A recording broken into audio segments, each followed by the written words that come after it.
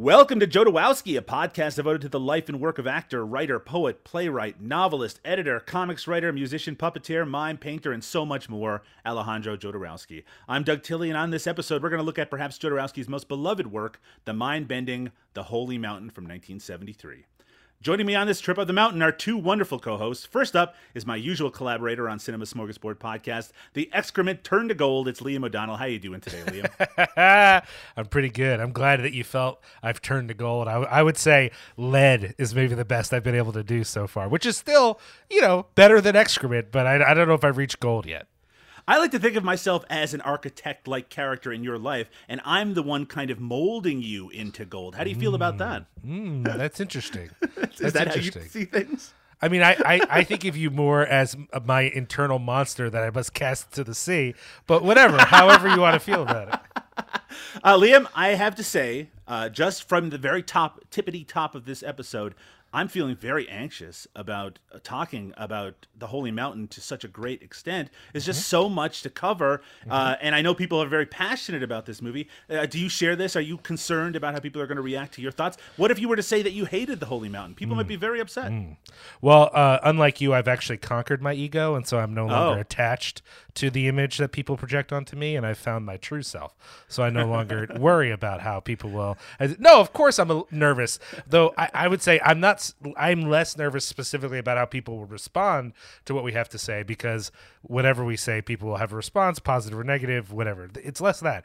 It's more of an internal struggle. I want to make sure that I'm not always convinced that me speaking represents my ideas as well as I could, or you know Sure. what I'm saying, or representing. I think there's something very special and magical about this movie, even as maybe there are some parts that I want to change or some things I don't love about it.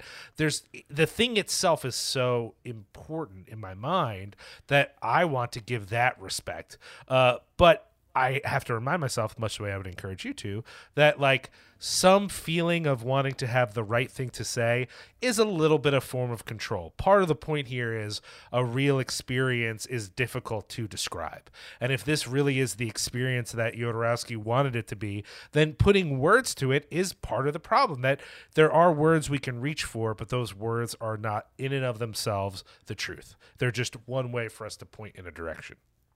I did think it was strange when, before we started recording, you told me that you wish that the part with the fighting dogs at the end went on for another 45 minutes. I needed a lot more of that. Also, I did break edge watching the movie, because I just was like, I'm not getting it. I need some weirdly, I did meth, which I don't think helped. It takes more than the two of us, thankfully, Liam, to conquer this mountain. With us, as always, on Jodorowsky is the great writer-director, Julia Marquesi. Julia, tell us where we've gone wrong with the Holy Mountain. Hi. I guess it's a little early to see where we've gone wrong. Yeah, a little bit. But I'm, like you two, this movie, I love Jodorowsky, and this is my favorite Jodorowsky movie. So, of course, I want to do it justice. And as Liam was saying so nicely, you really can't. And I think that I'm trying to let that go and just talk about my feelings on it and which parts I like and which parts I don't and what I think they mean. And, of course, I have no idea what Jodorowsky thinks they mean, because he's a mystery wrapped in enigma. But we go forward and try to say how this movie affected us. And that's what this podcast is. That is Jodorowsky. Yes, it is. He's such an interesting artist. And I know we've talked a lot about him as an individual, but doing a lot of research for this particular episode, the thing that struck me is his willingness to talk about his work in a way that a lot of artists who make kind of surrealistic work are not. So we have these commentaries where he's spelling out things that, I mean, it's great. It's great for me, who's trying to gain a greater understanding. But then he's also, telling maybe a few tall tales in the interim, and maybe going on tangents. He's such an interesting guy to listen to. But sometimes the more I listen to him, the more I realize that I know so little about what I'm going into when it comes to the movie as a whole. One of the things I found really revealing as we were going through some of the supplementary materials was a moment where he's just talking about the movie generally, and he says, I've realized the more time I watch the film that I put a lot of tarot in the film. There's a lot of tarot in the film. And I thought, that's one of the few things that anyone understands about the movie. Like, if you read anyone talk about the movie, they all go, it's deeply influenced by the tarot. So for him at 90 to be going, I think I put a lot of tarot in. What do you guys think? You think there's a lot of tarot in the movie? Like, he's surprised, says to me that, like, the creative process is not like he wrote out a big outline of themes I'm putting in the movie. Theme 1. The tarot. Theme 2, you know what I mean? Like, I think we sometimes talk about creativity as if it's like a linear process, and not like he's out there on the mountain going, I don't know, try this. Let's try this and see if this works. You know, because that's part of the creative process.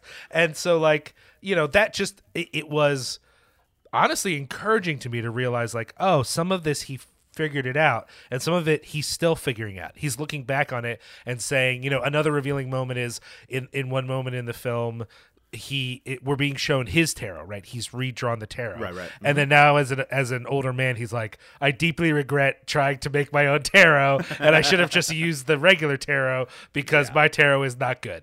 And I thought, wow, that's really revealing. That's really interesting. I've always wondered what these weird images are because they are not from the tarot.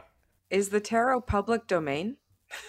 You think? I mean, it must be. I think it's from the 14th century. The one that he decided was the proper one. So I imagine so. But I mean, who knows? I mean, there's, like he says, there are so many decks that he used to collect. There's a part where he's talking about the tarot, and I have to say, ladies and gentlemen listening right now, I do not have an understanding of tarot as a art form, if that's what you would refer to it as. He says that it's basically the basis for all card games, which I tried to understand by doing some reading. I'm like, I don't understand how this goes to poker or blackjack or anything like that. But I mean, I trust him. I do know that when people talk to him about doing a tarot reading, that he can basically pull it up from memory. He's obviously studied it his entire life, and just an amazing, you know, skill on top of all the other things that we know about Jodorowsky. Julie, I think we've actually referred to this previously, that you've been able to see The Holy Mountain on the big screen. But what I really want to ask you is, do you remember your response the first time you saw the film after it was over? One of the things about this movie, maybe more than almost any other movie, is that it kind of leaves you reeling. It kind of leaves you questioning things. Yeah. What was your response to seeing this movie for the first time? So I saw it at the New Beverly for the first time. So I actually got to see it on the big screen for the first time. It was a double feature of El Topo and Holy Mountain.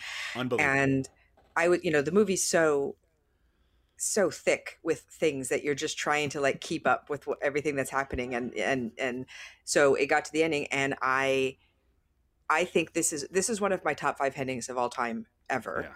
And my hands went to my head and I went, wow.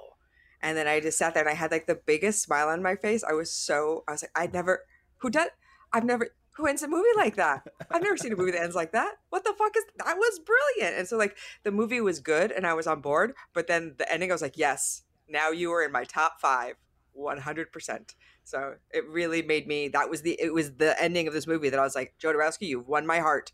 I am yours. You can just imagine the entrance way to the theater, people all a kind of a thunder, just talking about it, you know, trying to go through their feelings on the thing that they just saw, especially thinking about it when it first showed back in the 1970s. But even now, I mean, there's a lot of people in my life that have never heard of The Holy Mountain, and I can just imagine their response to it. And not all of those responses would be necessarily positive, especially because there's a lot of controversial things that are in this movie. And when I say controversial, whatever you may be thinking, listeners, if you have not seen The Holy Mountain, it probably goes into places you are not expecting. Liam, do you remember your first time seeing The Holy Mountain? I know that the ending, we're going to get to talking about the ending a little bit later, but do you remember your response to the movie as a whole after the first time that you saw it? Yeah, I'm trying to think how to describe it. It was a feeling like I need to do more research. Right? Which maybe sounds like a bummer to people. For me, that's like one of my best responses to something. Like, that's something that obviously matters to me. Like, if my immediate response is to try to get on the internet and figure out what the fuck is happening, that actually means like, okay, I'm really into this. This thing means, and So I think it was a home viewing. I'm trying to remember. It's a little bit murky. I know I saw the movie before the documentary was coming out about Dune. Right. And I knew that I knew the name because I had a Jodorowsky shirt a good couple years before that documentary came out. But I don't remember if I had bought it on DVD because I have that DVD box set of Jodorowsky films. Sure. I don't know if I bought that and that was the first time I saw it, or if I borrowed it from someone who owned a copy. But it was a home viewing. It was me and like one other person, and it ended, and I just felt like my brain had exploded. And like, to be fair, I was in from the very first scene. Now, let me explain something. My mom knew about this movie before I did, and when I told her that I got into it, she said, "Ooh, I never liked the poop part." Like that was like her response to it, because my mom was a hippie, you know, like sure. I was her like settling down from hippiedom. Oh no, I guess I'll have a kid now sort of experience, you know, like prior to my coming into the world, she was like living wild and enjoying the 70s. And so, like, of course she knew about this thing. Now, she didn't know any of his other movies. She didn't know much about him otherwise, but she had been exposed to this movie because of being a hippie and just knowing other hippies. And so, like, that was, like, my connection to the film. Like, when it started, some of that imagery, the way that it borrows immediately, you know, the writing looks kind of like a Sanskrit writing.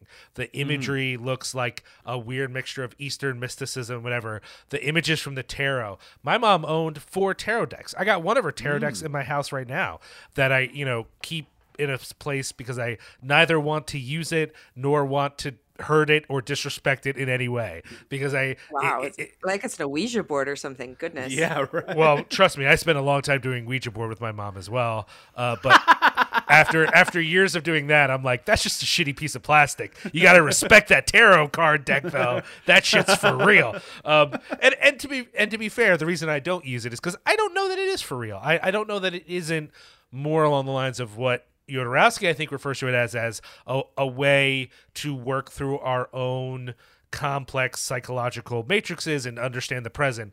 My mom definitely more used the tarot as a way to explore what might happen in the future. And, you know, I don't know how she feels about it now, but it was something she took very seriously at a certain point. So when I'm watching the movie, I wouldn't say that gave me understanding, but it rang a familiarity. I knew that there was something mystical happening, and I was immediately on board. I was already sold, and I was already thinking, like, there are knots upon knots here for me to disentangle, to understand. And I wouldn't say that I have Gnostic tendencies. You know, for those people who don't know the term, Gnosticism was an idea that, like, all real truth is secret, and so, like, anything that's obvious is not true, and only things that are secret and hidden are true. I think that always leads to a form of, like, superiority complex, supremacy sort of vibe. So I'm not so into that, but I do think that truth is often more nuanced and complicated than we realize. And so that aspect of the film I really found appealing. But then, much like Julia, what sold me was not all this confusing stuff that I felt like I had to decode and detangle. It was that ending, because I felt like the ending said to me, you've been trying to figure this out the whole time, and it was a waste of time. Go out and take this experience and be changed and live your life, and don't feel like you're going to come up with the secret code, because that's not the point. And like that, I blew my mind. I like literally cried. And now every time I watch the movie, I find it a magical experience. I don't cry every time, but I do get emotional every time, because I just think it's and maybe he doesn't feel this way about it. Maybe there were other things he wanted to do, and we'll talk about that a little later. But whatever it was he had planned, I think this ending is the ending that was meant to be. It is the perfect ending for this piece of art. And I think it does something that I think every piece of art that is, well, whatever, a lot of piece of arts want to do, which is it puts something on you, the viewer, and asks you to respond. And you have to respond. It is an ending that demands you to respond in some way. Granted, for a lot of people, that was anger and frustration. But that's at least a response, because I think of how many other films I've watched in which you could have done anything else for 2 hours. It has no effect on you. Sometimes that's what makes movies great. I'm not going to lie. I don't mind that. But I think some movies want to have this sort of visceral response that this movie has. Well then, Liam, thank you. Sorry, So that was your experience watching The Holy Mountain? Sorry. Don't apologize. This is what this podcast is for, right? This is for us to like our own personal opinions about it. So let's hear about yours. When was yours? I wish I had the same transformative experience that the both of you seem to have the first time you watched it. It's not that I was dismissive of it. I saw it first on DVD, certainly, and it wouldn't have been until I moved to Ontario, probably the mid to later part of the 2000s. And seeing it was one of those movies that I had heard of at length, and everyone seemed to have been talking about it, and I saw the imagery everywhere. So walking into it, I had certain expectations of what it was, and I think in my mind I was expecting something very different. I was expecting something maybe a little more straightforward, and maybe even something a little more Lynchian as opposed to Jodorowskian in terms of the content. Sure. And there is a distinct line between those kind of surreal tendencies. So, and I also felt like I didn't get it. Like I just didn't grasp it properly. So I sort of had a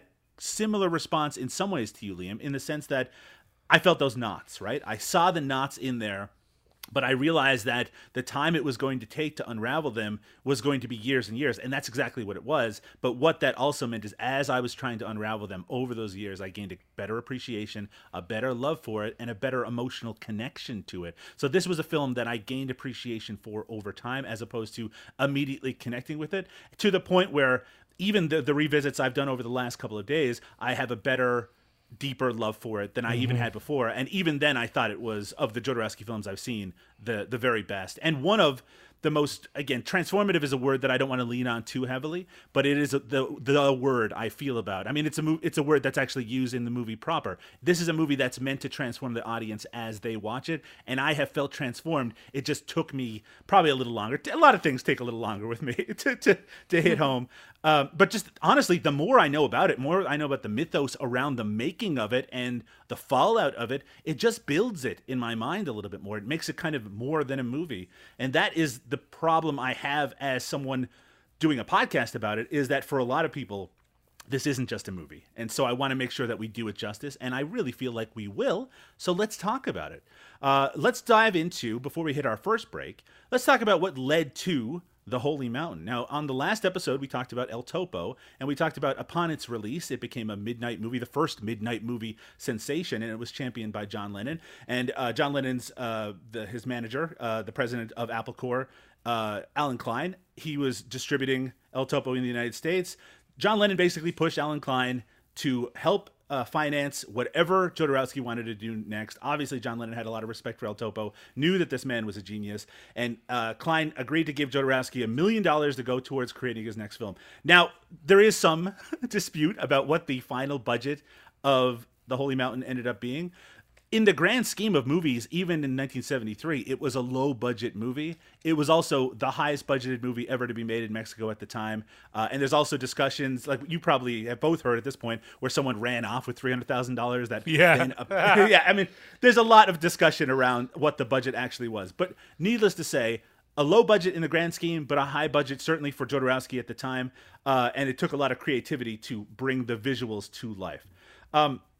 I did a little research on the influences behind The Holy Mountain. The main one that you hear again and again is René Dumas' novel Mount Analog. What's unique about that novel, outside of the fact that it kind of creates the structure for The Holy Mountain, is that novel didn't have an ending. Like, it apparently ends mid-sentence. So that's awesome. That's even better, really. Like, that's like the novel, like the book version of this, really, then. Right, in terms of like walking away with your own transformative experience, well, come up with your own ending then, right? Even if it was unintentional. And the unintentional ending is something we'll talk about a little later here as well. So Mount Analog, it's not a book I've read myself. I have read up on it, but it does create it has the character of the thief, who's equated with Jesus Christ. There's an alchemist. There's 7 powerful planets. I mean, there's a lot of what we see in terms of the structure of the film without the detail and without the visual splendor of it. A lot of that exists in this Dumas novel. It's probably hard for us to understand, those of us who weren't around in the early 70s, that because John Lennon was championing him and all of these different musicians and artists like Kenneth Anger were talking about how much they respected Jodorowsky, that he was kind of a figure within the kind of the artistic movement of the 1970s. So Dennis Hopper, when he was making his film, the last film, he actually had Jodorowsky edit the entire movie because he wanted to get kind of a different perspective on it. He didn't end up using the edit, but apparently it informed the final version of it. So like Dennis Hopper and we talked about some of the musicians actually last time in the wake of El Topo that were very excited about what Jodorowsky was going to do next. And one of those musicians, tied to the Beatles, tied to John Lennon, was George Harrison. Yeah. And I love this story. Yeah, I know. I love George Harrison. He's probably my favorite Beatle. But Julia, is this part of the thing that drew you towards the Holy Mountain? You're a big Beatles fan. You have a Beatles tattoo. Is this something that draws you in a little, or was it something that you found out after the fact? Yeah, I didn't know about this at all, honestly. And like, I read every Beatles book in high school, and I had no idea about their connection, and certainly didn't know about George Harrison's connection, which, and I know now Jodorowsky kicks himself for refusing him. But the thought of this alternate universe where George Harrison did star in this movie, that's like the world I want to live in. Can you imagine? Kidding. I've been thinking about almost nothing but that over the last couple of days. Just the idea of George Harrison starring in The Holy Mountain. And the fact is, when you watch the film, the actor that they have playing the thief, which is the role that George Harrison was going to play, he looks a lot like George Harrison because he's supposed to look a little bit like Jesus. And in the 70s, George Harrison looked a bit like Jesus. Who didn't in the 70s, though? Yeah. Let's be fair. That's fair enough. So George Harrison, and it's kind of funny to even say looked like Jesus. But in terms of the iconography around Jesus, certainly at that time. So George Harrison was all excited about the script for The Holy Mountain and expressed a lot of interest in playing the lead. And it was going to happen, except he had reservations about the sequence in the film where the thief's anus is washed on screen. And he expressed, he's like, I'll do it, but I don't want my anus watched on screen. Not an uncommon feeling, I'm sure, even though you wouldn't normally have to express yourself like that. Jodorowsky, he felt like the movie itself and the character is supposed to be someone who can reject all ego, and part of rejecting all ego is rejecting vanity in all forms. And he rejected his concerns and said, well, if you don't want to do that, then you can't be in the film. As you suggested, Julia, Jodorowsky has since regretted that decision a little bit, in that he thought that a lot more people would have seen his film if George Harrison was starring in it, probably correctly. Yeah.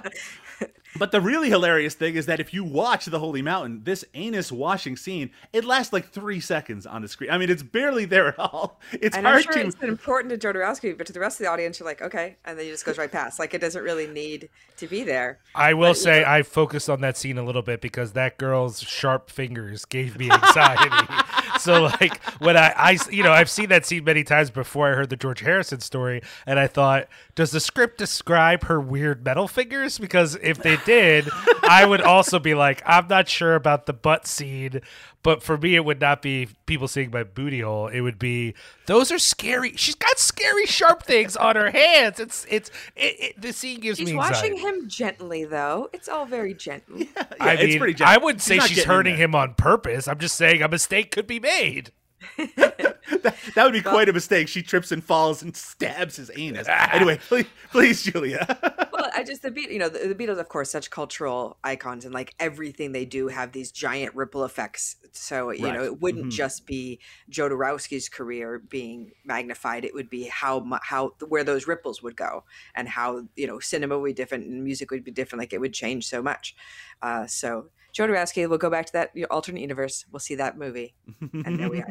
It's also interesting to note that character of the thief, it's not like that's the only nudity he would have to have done in the film. This is a person who would be exposed in a lot of different ways. That's pretty impressive. George was okay with the rest of the movie, to be honest. Absolutely. I also thought that. My first thought was, you're worried about your butt? Like, that dude is nude most of the film. I kind of like that he was just like, everything's cool, but no butthole. Like, that, if you think about it, like, for a person of that level of fame, that's extremely open-minded, actually. We can say, like, oh, why is he being so uptight about his booty? But in reality, I think there's a very short list of people of that level of fame that'd be like, yeah, let's do this thing. That sounds great. Yeah. Completely. He poops in a jar.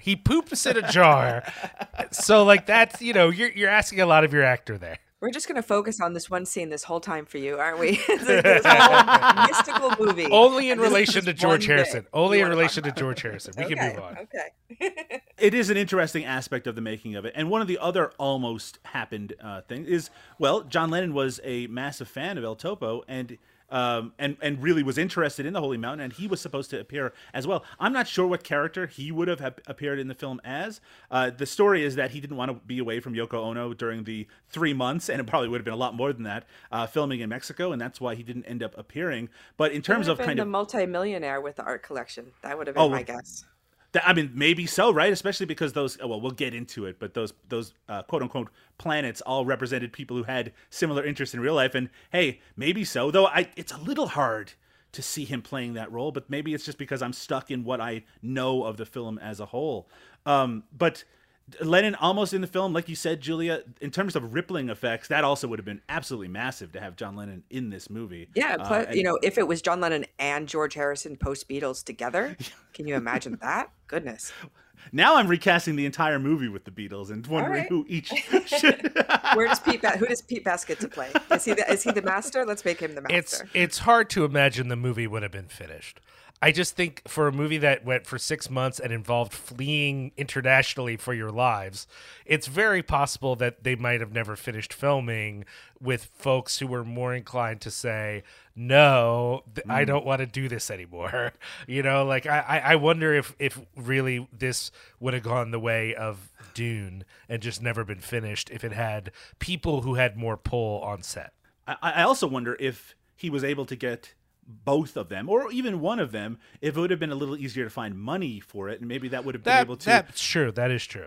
Maybe provide a few of the creature comforts that they didn't have as the movie went on. And why couldn't John and George just give him money anyway? Like, they're pushing Alan Klein to give him $1 million. They got $1 million laying around. Give him $3 million. Come on. Well, and that's actually up for debate. There's a bunch of sources that say the $1 million that Alan Klein gave them was just John Lennon's money, that he just was funneling it through Alan Klein. Who knows? It's hard to say at this point, and it's not something Jodorowsky seems particularly interested in talking about. Like, who was actually signing the checks wasn't necessarily an important part of the history for him. You mean the guy who lost $300,000 somehow and then just expected it to show up wrapped in newspaper and didn't seem too concerned about the money? And it did. And it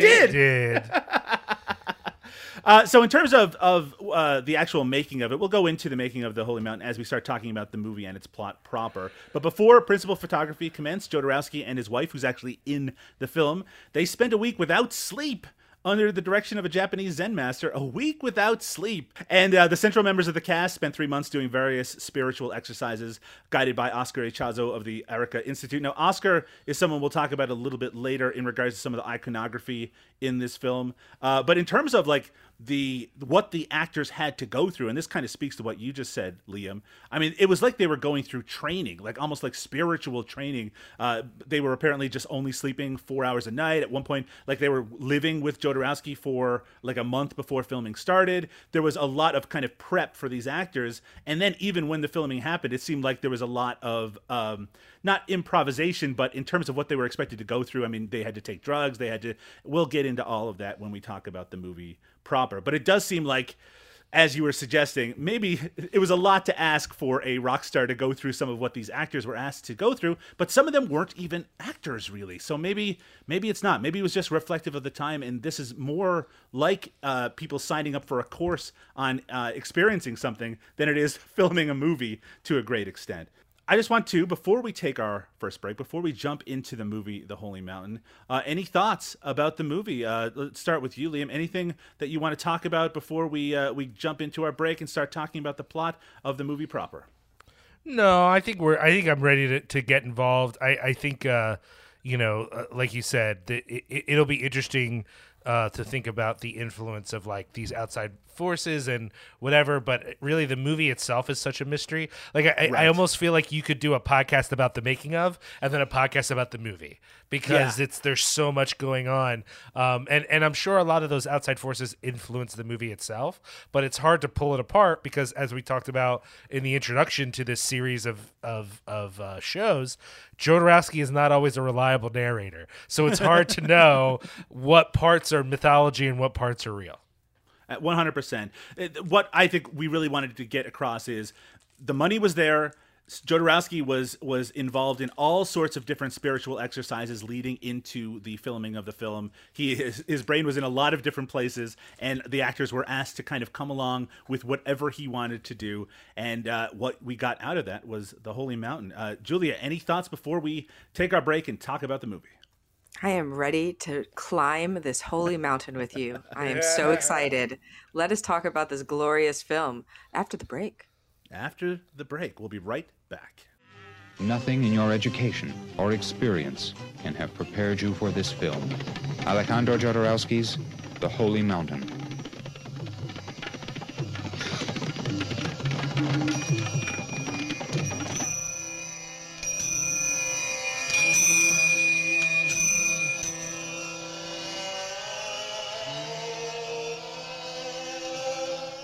The Holy Mountain is a film completely outside the entire tradition of motion picture art.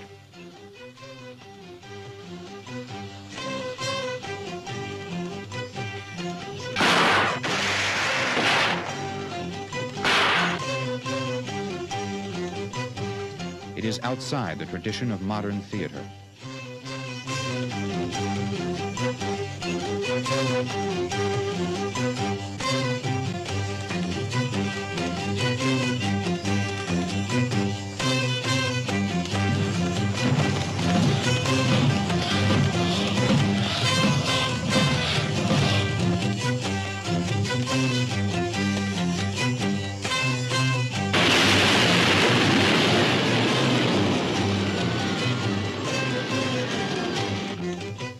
The Holy Mountain is a film outside the tradition of criticism and review.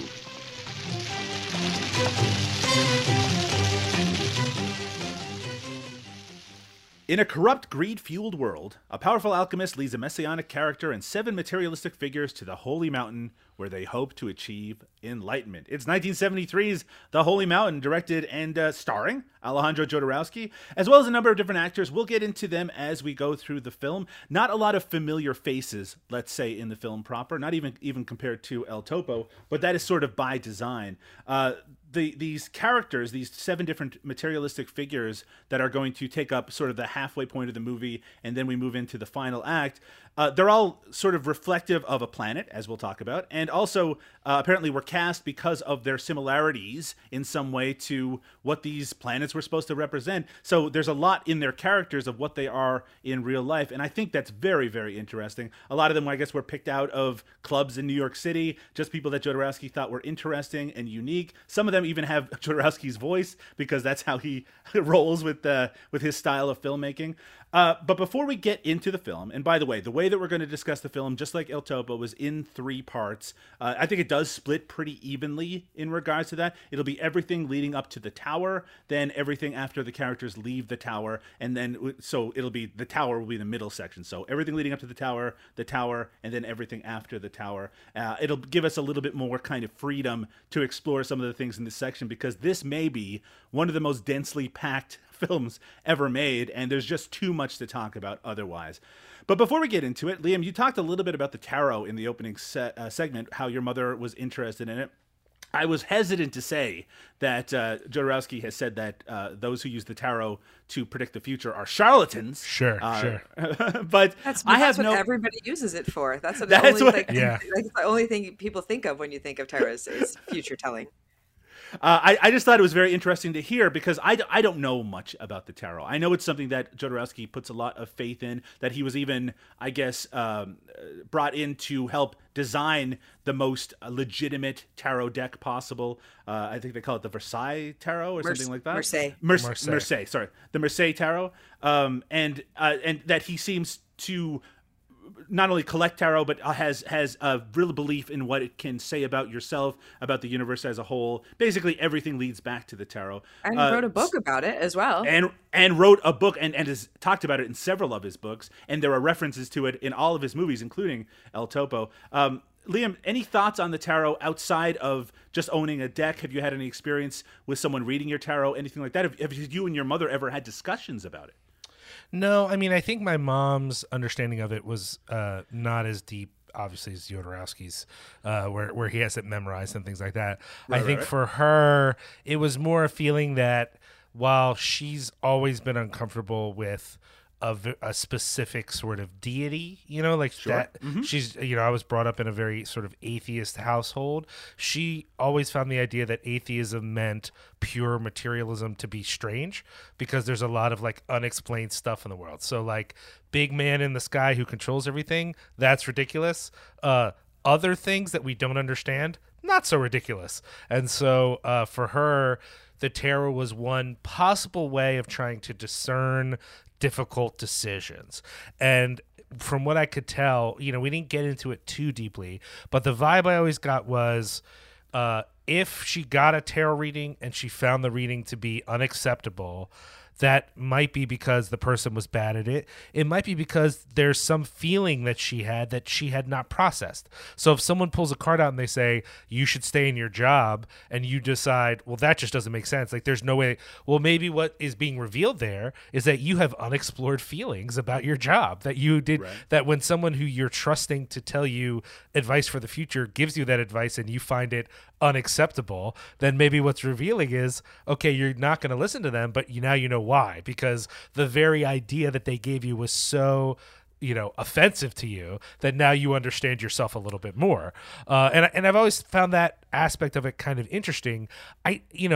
On a very sort of basic level, I would probably agree with Jodorowsky in the sense of like, I don't think of the future as set. So the idea that anyone could predict it, whether that was through magic or spirits or anything, my issue with that is not the gushy, touchy-feeliness of all that. It's that I just don't believe in a set future. So I'm just kind of like, well, what are you predicting? I don't know. Like what is there for you to understand? But the idea that these artistic images reveal something about who we are and that we might be connected to them, I don't quite understand the let's say the logistics of that, which is maybe a bit reductive, but I don't know why someone like Jodorowsky or anyone would think these specific images connect to the ideas that they're trying to explore. But often when people talk about the tarot and they talk about what they represent, these are things I acknowledge as being part of human life. I just don't know why, and I don't mean when I say I don't know why, like, because it's stupid. Like, I don't want to give off that vibe per se, but I don't understand why I should trust that these images reveal these things to us. You know what I mean? And I have this underlying cynicism that tells me, I wonder if a good tarot reader is really a good person reader and is like, right, relating to this person in a way and using these cards simply as a way to try to understand this person in a way that maybe they don't understand themselves. Because if what is being revealed here is a lack of self-knowledge, I believe deeply in that. I believe deeply that most people don't really understand themselves. And so like right, that I could put some faith in. But the other part, it's less the hoo-hoo nature of it, which I think is difficult for a lot of people. Because I think there are things that are difficult to explain. It's more, I don't understand why these particular images, which seem so important to Jodorowsky, that the age of them and the specificity of them, why right, these images would be that connected to these deep ideas of who we are and what we're doing in the world. It's just, I've never understood that in a very specific way. Yeah, I guess I could see it as useful as a way to kind of unlock your subconscious a little bit and try to self-interrogate to a certain extent. But to me, it always gets caught up in my own cynicism and skepticism about things like astrology, right? Just the idea sure, of something bigger than myself controlling the universe, maybe taking away my agency to a certain extent. I don't think that that's how Jodorowsky views it. I think he thinks of it more like a tool that you can use for more kind of self-interrogation. But I don't pretend to understand his perspective on it. And I'm hoping that as we go through this project, this podcast, that maybe we'll learn a little bit more about that as well. Julia, do you have much experience with the tarot? Have you ever had your tarot read? What's your thought on how the tarot kind of interacts in this film? Yes, one of my aunties, when I would go home for Christmas, would read my tarot for the year. That was like a New Year's thing to like right, the next year. Mm-hmm. And it was something that, for me, the thought of something bigger than myself guiding my life sounds comforting, but I can't say that I necessarily believe it. So it's that kind of like a Ouija board stuff, like, it's fun. Let's have some fun. Let's look at this thing. Right. And like, right, of course, I feel like there is, of course, a huge amount of depth to this deck that I don't understand. So I'm playing it with a very superficial level. But when I met Jodorowsky, I met him getting the copy of his tarot book signed.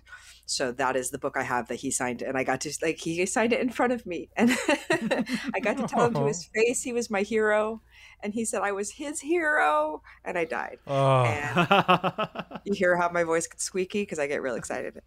So that book has a very a very prized possession of mine, and so I of course bought a tarot deck to kind of go with it. And I've tried several times to do a tarot reading with his book, and I can't. I just he's so indecipherable, and his the word there's sentences that are clearly very simple to him, and you're I don't know what that means. What does that mean? I don't there's he has such a mystical way of looking at life that I don't understand. So I found other sites that are a little bit more simple about what the cards mean, but he goes into it in such a way that he has such a depth of knowledge that he's pulling from that he kind of expects you to have that as well.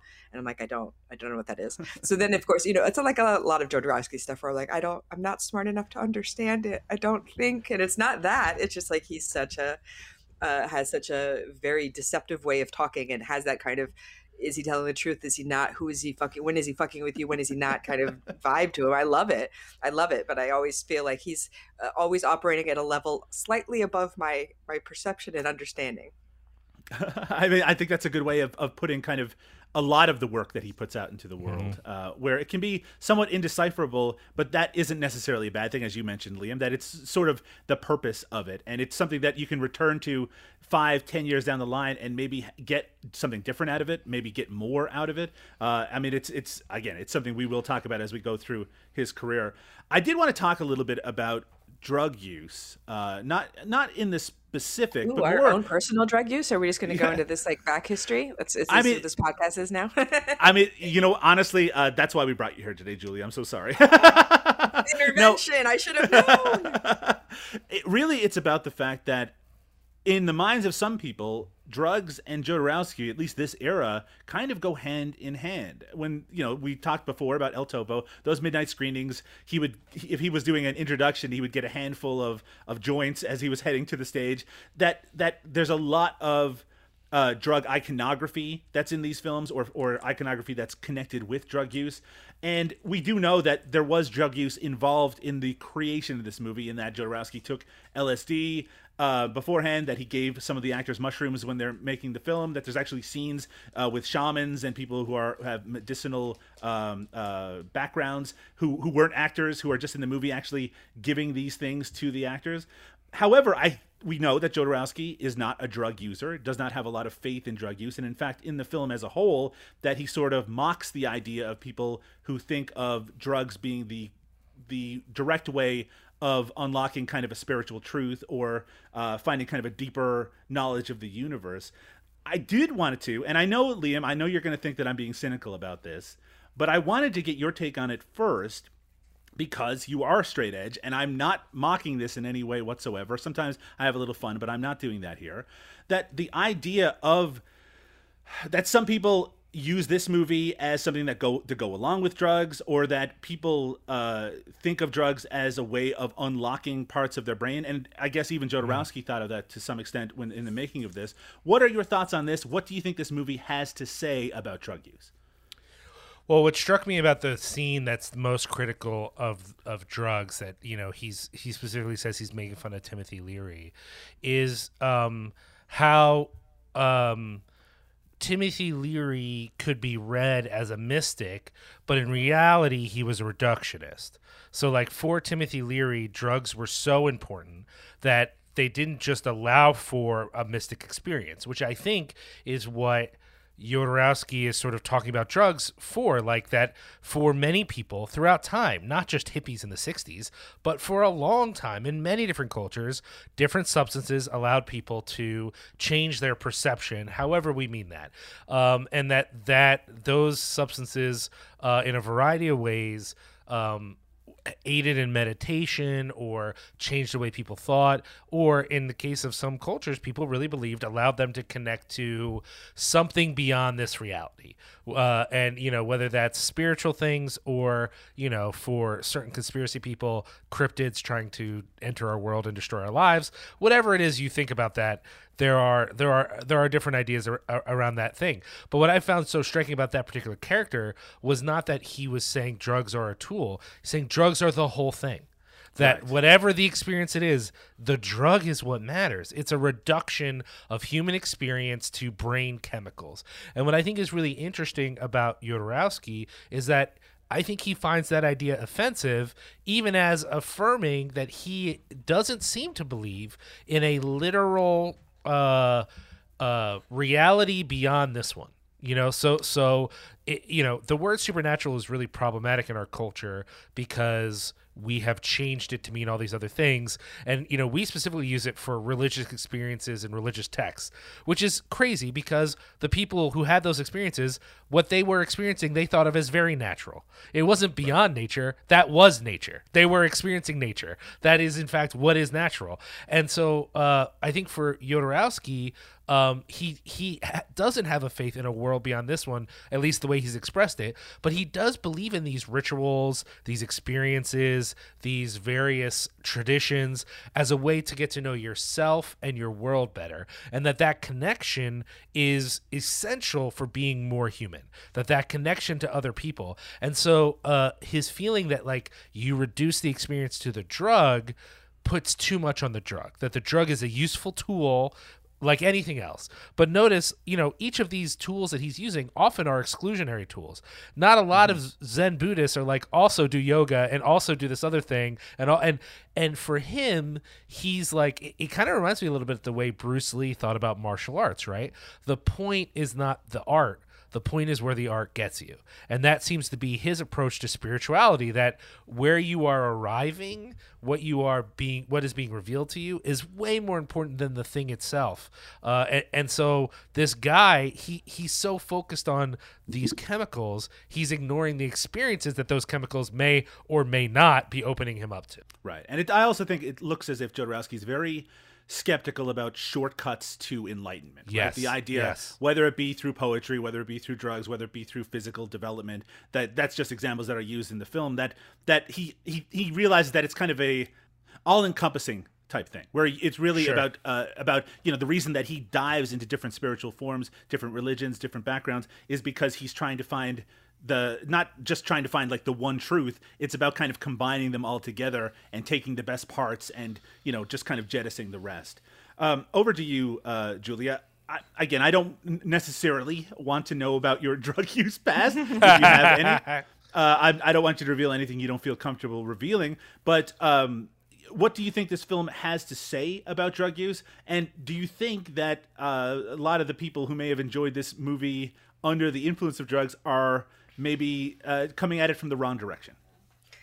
Well, here's my opinion on LSD, because you have to understand I'm a Beatles fan, right? And all you have to do is look at the Beatles before LSD and look at the Beatles after LSD. And you're like, well, there you are, right? It's a complete, it's like their brains have been opened. And now it's this completely new style of music where they're able to create and make freedom. And then on the other hand, you have someone like Ken Kesey, who was part of the MK Ultra experiment, where he was dosed with LSD in the lab, right, being a lab rat, and then took that and brought it to the counterculture with the Merry Pranksters and the Grateful Dead. And it became this cultural thing. So I think I can't separate LSD from creativity. That's what it means to me, is that it brings people to this higher level to do stuff. And obviously Jodorowsky doesn't need that. He's already on this different level anyway, but I'm sure for him taking LSD was maybe not transformative, but definitely interesting and something that he could probably see from a different angle. I have to say, I think watching this movie on any drug is a terrible idea, because it's just not going to be fun, right? You want to have something that you're going to have a good time and enjoy yourself and not be freaking out for a good point of it, and any one of these shots can take you on any drug down any sort of rabbit hole mentally. And you're like, I don't even want to open any of those doors. So I watching it sober 100%, but I can't imagine watching this on hallucinogens. Jesus. No. I mean, I feel overwhelmed when I'm watching it completely straight. Yeah, exactly. No, I agree. I should mention, by the way, that Jodorowsky isn't necessarily judgmental about drug use. One of the things he says on the commentary is the idea that it can actually, help open your mind a little, but it shortens your life at the same time. And that's not what he's interested in, right? That he's more interested in kind of keeping his mind open over a long period of time, though he's also not interested in immortality, as he's made very clear and is kind of discussed in the movie proper. We're just going to jump into the movie in just a second. The last thing I want to talk about is the soundtrack of the film. It is amazing. Just like El Topo's, partially composed by Jodorowsky himself, along with the American jazz trumpetist Don Cherry, as well as credited on the soundtrack is Ronald Frangipane, who passed away in 2020. Don Cherry and Jodorowsky apparently worked very closely on the soundtrack to this. He liked Don Cherry, I guess, because of his improvisational nature. I wanted to get your kind of take on the style of the soundtrack that we have here.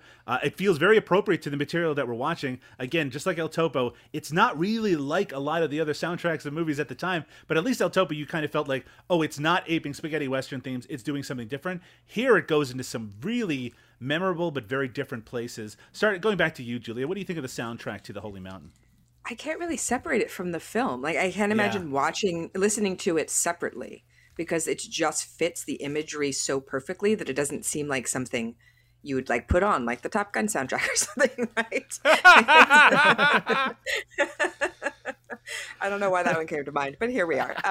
It's just like the film, where it's going to ask you to be uncomfortable in some places and be weird and be loud and be strange, but it just goes along with the whole bit of the film, and the audio has to be just as mysterious and weird as the rest of the movie itself, or else I think it would be a clash. Yeah, absolutely. One of the musical moments that does kind of stick out to me is there's just a very brief part when you're going through Sel's backstory. She's the she makes the war toys. We'll get to that a little bit later. But as she's showing these toys that are kind of designed around different religions and talking about kind of counterculture war, I guess you would say, toys that would go to actually people protesting, that they play this like rock music during it, and it's really the only kind of music that feels very much of the time that this movie happened. But I have to say, it also kicks ass. It's really, really great. Yeah. this kind of short kind of piece of rock and roll music, and it just reminds me, oh right, like this is an era where he would have been surrounded by that kind of music. But Jodorowsky obviously knows how to compose music like that, and it made me kind of picture in my mind what would a Jodorowsky rock album have been like. And you could have got together with the Beatles and done it, man. Yeah. I mean, it also would have been very strange to have George Harrison starring in your movie and not provide any music for it whatsoever. But I guess that was the plan, because I mean, I guess he would have had access to Beatles music if he had Alan Klein helping make the movie. Anyway, my brain is just going into all sorts of musical directions. Liam, you're a musical person. What do you think of the soundtrack to The Holy Mountain? Oh, it fits perfectly, but again, I gotta agree with Julie on this one. I don't know what it would be like to put the album. I maybe it would be great. I don't want to say it wouldn't be great, and I don't have it, so who knows? Well, I might have actually bought it and had not listened to it yet. Is that weird? Because I remember seeing it at a store, but I don't remember if I got it or not. This is what happens when you move and you lose track of your records. Yeah, but I don't picture myself putting it on to just vibe out, right? Not because there aren't some very like just relaxing, interesting pieces, some really haunting sort of melodies. There's also some insane bits that I just feel like, could you imagine putting this record on and reading a book? You would be like really in the zone in one moment, and then all of a sudden you'd be like, oh, what the fuck was that? You know, like I don't know. But yeah, I just think it works really well. It's funny, you guys, you know, obviously you're bringing up the Beatles, but if I was actually going to pick a musician to work with Jodorowsky, it would have to be Frank Zappa. Like, I just think Jodorowsky, and I mean, for all we know, considering how many famous people just showed up at Zappa's house back then, maybe they actually did hang out. Just, you know, Jodorowsky and Zappa. That's very possible. But they might. You know, they also seem like the kind of people who might have hated each other. Do you know? You know, it is just a really strong personalities. That is possible, but I doubt it. I don't know. Who knows? It's impossible. I don't know. Maybe I'll Google Zappa and Jodorowsky after this just to see. It also, I mean, I guess some of the other musicians that may have come to mind are musicians that he almost did collaborate with, which is Pink Floyd, who are supposed to be part of the Dune soundtrack, and you know, another group of artists that are connected to a kind of a history of drug use and both the good and bad sides of that. But let's not dive so far into Pink Floyd, no matter how much I enjoy them. Let us talk about The Holy Mountain. So we'll start with part one. which mostly focuses on the thief character. So this starts with a man who is later identified as a thief. He represents the Fool tarot card. Lying in the desert with flies covering his face, he's surrounded by a horde of nude children with green leaves covering their genitals. They run towards him, remove a flower attached to his hand, and then, along with a man without any limbs, they tie the thief to a pole and begin to throw rocks at him. As soon as one hits him on the forehead, he sort of awakens, detaches himself from the pole, and scares the children away. Can we say it's not just a pole? It's like a crucifixion. It's like a cross. It is like a crucifix. It is suggested very early on that he is a Christ figure, which will be reinforced very soon in sort of some of the things we're going to talk about here. The Fool grabs a rock, threatens the limbless man with it, but they both share a joint instead, become friends, travel into the city where they make money entertaining tourists. We'll talk about that in just a little bit. Because the thief resembles Jesus Christ in appearance, some locals drug him, create wax Christ statues with his passed out body. After he awakens, surrounded by the Christ statues, he destroys all of them except one. A group of prostitutes come across him on the street, and one of them falls in love with him. The thief walks into a hall with soldiers dancing with the locals, has a dispute with the priest who kicks him out. He then eats the face of the wax statue, attaches a balloon to it, and sends it into the sky, symbolically, of course, eating the body of Christ and offering himself up to heaven. And after that, he notices a crowd gathering around a tall tower where a large hook with a bag of gold has been sent down in exchange for food. The thief, wishing to find the source of the gold, goes up into the tower where he finds the alchemist, played by Alejandro Jodorowsky. So much going on in this in this first segment, this first part of The Holy Mountain. I want to get kind of general thoughts, general interpretations before we get into a little bit more detail. Starting with you, Julia, what do you think of this first section of the movie? Any memorable parts for you? This is probably my least favorite section, actually. I think I like them ascending as we go into the film. But it's definitely, I like that it sends you on kind of a wrong path, because you think you know what this movie is about from this first section, and then it takes a complete sharp turn, which it does again at the third section, where you're just like, wait, what? Oh, okay, we're going to this whole different, whole new world now. Okay, let's do it. So I do love that it's this journey that goes from kind of simple to more and more complex as you go along.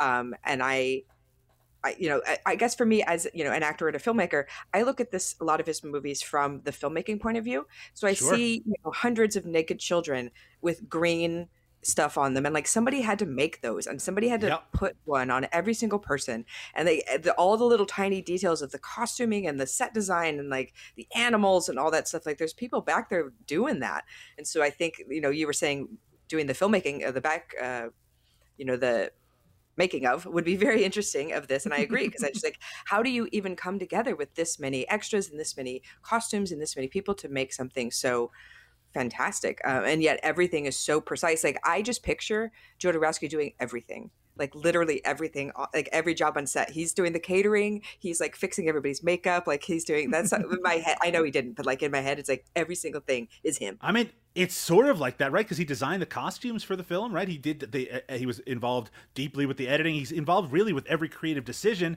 and you can tell that this is his vision. But one of the things I like most about filmmaking as an art form is that it's both incredibly precise, but also improvisational at the same time. So you get all of this very kind of all this preparation about how everything is going to be, where it's going to be filmed, what people are going to say, and then it can kind of all go out the window once you're actually there on set filming, and that's really exciting as someone who's kind of artistically minded. But I think I'm with you, Julia. I don't want to say that I don't like this first section. Yeah, me neither. I love it, but it's just least. Yeah, least, right? And also because a lot of it is set up. A lot of it is you're trying to it feels kind of episodic, because you're kind of going from place to place. In some ways, it feels a little bit more like El Topo. It kind of also feels like it's out of time. At the beginning of the movie, you're like, well, when is this supposed to take place? But then you go into a city, you see cars in the background. It looks like it's in a very similar world to ourselves. The world that this takes place in has a governmental entity that's kind of overwhelming, that there's soldiers in the street, that there are people being raped, that there are people being assaulted. There's a lot of kind of really memorable imagery around those assaults. There's even commentary on Americans and the way that American tourists go to places without getting engaged with those places that I think is really, really interesting. I find a lot of it very memorable, but I don't necessarily connect emotionally with it until this character goes and meets the alchemist for the first time, which isn't to say there isn't still a lot to talk about here. Liam, your thoughts on the first section of The Holy Mountain? It's funny. I hear what you guys are saying as far as it being maybe not the most compelling part of the film in some ways. For whatever reason, on this view, it felt very intense for me. It connected with me in a way that previously I only associated with the war planet, with the gentleman who's basically like a fascist cop, you know? Sure, absolutely. Because a lot of those scenes are so poignant that they feel torn out of the context of when the film was being made, you know? And we find out in some of the things that we read or watched that, you know, this was made shortly after there was a student slaughter by military forces in Mexico. So they are even more political than this is what's happening in the world. It's like, this happened here just a couple years ago. Remember that? You know? Right. But that first section, which I think previously I saw, you know, in the commentary, he refers to it as the primitive world. I think for a lot of people who might have any sort of theological background, you might also use the word profane. This is profane existence. This is the world as it is. This is the world on its surface with all of its flaws. And for whatever reason, watching it kind of fucked me up this time because I thought, not so different from now, really. Like nothing that significant has basically changed. If anything, some of these things that are being caricatured have gotten worse. And, you know, even the portrayal of the history of the conquering of Mexico, which is shown in a way meant to remind everyone that it is a history bathed in blood and animated by the cross. Like, you know, before we even get to the thief being used to make false Christs, even before that, we're shown this history that's a reminder that, like, not one, but one of many entire civilizations were eradicated for the ego of the church, you know, in service to capitalism in Europe, but still, and the violence and the gore of that. And watching it, I was thinking about how that history is still contested today. Like, watching this in the 70s, someone might have been like, well, I don't know if that's fair. I don't know if that's right. And you would think now, some 50 years later, right, like, or so, that people would be like, well, we've all read the text, we know that that's what happened. It's still contested history. There's still people who are like, well, those you know, indigenous folks weren't doing anything useful. They needed white people to come and kill them. So, you know, it for whatever reason landed on me in a very heavy way. And I also found for the first time the beginning made a certain sense to me. I've always thought the beginning of this movie is just like, you're in for a ride, just get on board, whatever. And watching it this time, like, okay, the fool / thief is laying in uselessness. He's covered in filth.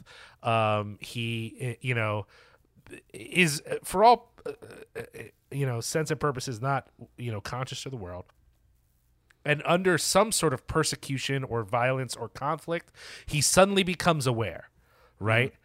There's something about that I was like, oh, that actually feels super insightful in a specific way, not just in a general way, but like, oh, I get that. I could name that. I could look at people I know's lives and say that's their moment where they're being, you know, pegged by naked children. Maybe it's still a little obscure, but you know what I mean? Like it resonated with me in a way that it hadn't before. And then I also felt that way, you know, him and his companion, who Jodorowsky in the commentary names as the divine nature of the fool. He's the profane nature of the fool, and the differently abled man is the divine nature of the fool, and they are combined together. But they are also like amusing themselves in the midst, you know, they're walking past these people being forced to work by the soldiers. There's a giant truck full of dead students, mostly nude, and they're having a good fucking time. You know, even that that portrayal, it begins with him being stoked and it ends with him being you know, a little upset. Maybe he didn't think this was what he was signing up for, but there's a sense in which he's slowly becoming aware of the world around him in a way that he hadn't before. Sure. And the idea that in that state he would then get dragooned by you know, whether they're Christian or not, but any sort of idealistic sect, and it would, you know, end up being a tool that they use rather than actually being enlightened by them. All of that resonated in a way that previously felt more abstract, the fake Jesus's church is bad. It felt more specific. You could apply this not just to the obvious history of the Christian church, but to a lot of ideological organizations that that they would make use of someone like that for their own benefit and all that kind of stuff. So it was interesting to me. I had, this is the fourth time I've watched it. I had not made some of those more personal connections before, which isn't to say those are the only interpretations of those images. It's just for the first time I was like, I'm not just finding this moving in a abstract or emotional way. I'm like taking practical insight from this thing. Like I could show some of these scenes and be like, and this is why you should have a different major. Okay, that maybe not that specific, but actual real life things from it, which is like part of the point of the story. And I just found that really interesting to me. Still, I also prefer the next section in its beauty and its artistry, but parts of this really hit me in a way that it hadn't previously. I do want to talk a little bit about the opening credits of the movie, simply because a lot of the imagery that people most connect with the Holy Mountain comes from that opening credits, where Sure. you see the two women getting their heads shaved. There's a element of a Japanese tea ceremony that you have Jodorowsky himself with that large hat covering most of his face, so you can't actually see him. I mean, I don't want to talk necessarily about your interpretations of it, but I will say that in terms of the striking imagery, it's interesting that we start with some of the really kind of, I think what Jodorowsky describes as kind of like art movie-esque imagery. And then we kind of regress back into this sort of El Topo-esque filth and urine and a lot of the kind of more gross things that this movie has to show you. And one of the gross things, and I feel like, well, even though we've talked about it a little bit on our previous podcast, I just want to talk about it briefly here, is the animal violence that's on display in this film. Now, there's certainly disturbing imagery, like having the flayed dogs on sticks that are being paraded in the street. But the one I'm speaking of specifically is we have our thief character. He is awakened to some extent. He has his limbless friend with him. He is kind of exposed to the concept of money. He wants to get more of it, so he works in a toad and chameleon circus. At this circus, it's these toads and chameleons. They're dressed, basically reproducing the conquest of Mexico, with some dressing as Aztecs, 600 bullfrogs dressed as Spanish soldiers and priests. And this segment, which again is still visually stunning, it ends with these animals exploding. Being blown up and for all intents and purposes, as far as I can find out, were killed for real. Look, it is something that we are going to be struggling with from this point forward, and we've already struggled with a little bit. I'm not a fan of seeing animals killed for artistic purposes. I find it very disturbing to watch. It's the kind of thing that makes me wince when I'm watching it in a movie proper. Some people I know can't handle that at all. And if you are the kind of person that has a strong sensitivity to seeing animals killed or hurt, or shown being hurt, then Jodorowsky's films might be a hard thing for you to kind of engage with. Back to you, Julia. Your thoughts on the Toad and Chameleon Circus? Well, I think Liam put it very beautifully to say, obviously it's representing this bloody battle, Sure. which so I appreciate it on an artistic level, but obviously on a realistic level, I don't. And it's one of those things where like, I can't show this movie to a lot of people. And that's mostly why, because I can't show them like, look, isn't this movie great? And then like, they look at me during that scene and I'm like, sorry. It's just something that even though I appreciate it on this, very creative level, I would erase it. I would erase that scene, and I do kind of mentally erase it. I'm just like, as it's going by, I'm like, okay, here we go. Get past this bit and we're back, and just I don't like it, it just makes me feel icky. And it's frustrating because it's one aspect. Like you could probably, maybe not, maybe I'm wrong, but in my mind, you could accomplish the same effect without literally blowing up the toad. Yeah, just like the blood pouring on them. We got it. Right. Right. I mean, I think that in the mind of Jodorowsky, and I don't know if he has any regrets in regards to some of this, certainly he's addressed some of the concerns people have had in the past, that the reality of it creates an extra level of connection with the audience, the knowledge that what you are seeing is real. The fact that it's already talking about something that was very bloody, that existed in real life, that people are very far removed from. I mean, again, I don't want to justify it because I don't think it should be here. I made a little joke at the beginning of the episode, Liam, about the fighting dogs that we'll see later in the film. That's a part that really bothers me. Those are real fighting dogs. You see them actually injuring each other. There's a website online called Does the Dog Die? It's a website that kind of lists material in films that people might feel triggered by, that they might have issues with because they might have something in their own history that it connects with, or maybe it's just something they don't want to see. And if you go to the Holy Mountain page on Does the Dog Die, it's just a list like, is there a dead animal? Does the dog die? Does an animal die? Are animals abused? Does a horse die? It's just yes, yes, yes, all the way down the list, right? And it's so, I do think that if you're going into seeing the Holy Mountain, you're probably already aware that you're going to be seeing a lot of very odd, strange, and unusual imagery, but I've never been able to overcome my distaste for the animal abuse that we see in this. No, but I guess the way I describe it is I say, like, it's the scope of humanity, right? You're seeing like some of the most beautiful things you're ever going to see, but the most horrible things as well. And I understand you need that huge divide to get it. And I yes, understood. But yeah, I think you can discern for yourself too what would make sense to you. So for me, I agree, Doug. The dog fighting is a bit much. It feels unnecessary. But like, you know, snarling dogs, like, get the same effect. Yeah, but like someone might feel similarly about, as you said, I don't know, were they dogs on the crosses or were they rabbits? I couldn't tell. They were lambs.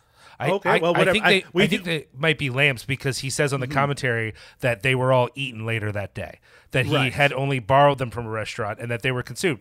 Now, maybe that's not true, but it is a reminder that, like, at some level, if your issue is just, well, I don't want to see any dead animal, then like I kind of want to hear that you're a super intense vegan, because I have seen people be like, well, there's animal corpses, and I'm like, bro, you live off of animal corpses. Like at some point you have to deal with your own complicity. So I don't know that the movie needs exploding frogs or fighting dogs, but if someone's like, well, there's also a dead horse, like, yeah, I mean, and how sensitive are you going to be unless you're someone who literally has changed their whole life to not cause harm, which is, I think, a legitimate way to live. I'm not making fun of that way of living, but it is strange when people are so sensitive to every bit of animal violence when they live off of animal violence.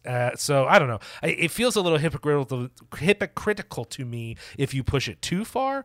But that being said, I think the levels he goes to, and we've already talked about this, but he definitely goes over the line, and in some cases he acknowledges that, and in some cases he doesn't seem to address it. So, you know, I understand why people might feel a little bit like, I don't like the way he treats animals in his films.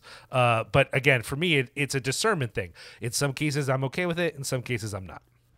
Yeah, I mean, I think that's fair. I just think that it's not something we have to linger on necessarily, but I will say that Toad and Chameleon Circus is a particularly egregious example of animal violence, and I could see people being disgusted by it, you know, and at the time and even now going back to it. One thing that we should mention is, because of the budget of this film, even though it was high for a Mexican film, it was low overall. It meant that there were a lot of guerrilla filmmaking tactics employed by Jodorowsky in order to make it look more expensive than it actually was. And one of the things they did was film in Mexico City and outside of Mexico City. The tower that actually the thief goes up in is part of a series of sculptures called the Satellite Towers, which is outside of Mexico City. And we see them film outside of this gigantic tower. I have to say, the reason I looked up what it was, and I'm glad I did, is because it's such a striking image. This massive colored red tower in the middle of this street. It's just unbelievable to see. Well, I don't know if they had permission to actually attach things to the tower, but they certainly didn't have any permission to land a helicopter by that tower on the street. Apparently, they dressed up a actor as a policeman with the idea that if they had someone dressed as a policeman there, then the real police wouldn't be upset, and people watching it wouldn't be able to shut them down. I mean, right out of the Larry Cohen playbook there. But I just like the idea that in some ways, like, this very impeccably designed movie, they were also kind of making it by the seat of their pants. And I feel like that is mostly the case in this first section of the movie, where it involves a lot of other people, that it feels like it's in a lot more crowded areas, that there's a lot more extras that have to be dealt with, a lot more people who are confused. As we know, that sequence where the soldiers are dancing with the students, I guess it would be, that there was threats made to Jodorowsky's life when they were filming that there was a lot of conflict on this set that had to be overcome. And that said, the people who were on that set afterwards, they talk about it as this kind of amazing, serene environment where people were so happy to be working on the film. It just feels kind of at odds. I guess the play's the thing, right? I mean, the end result is what it's all about. Before we move on to the second segment, any other thoughts on this? Any other moments that stick out to you? Starting with you, Liam.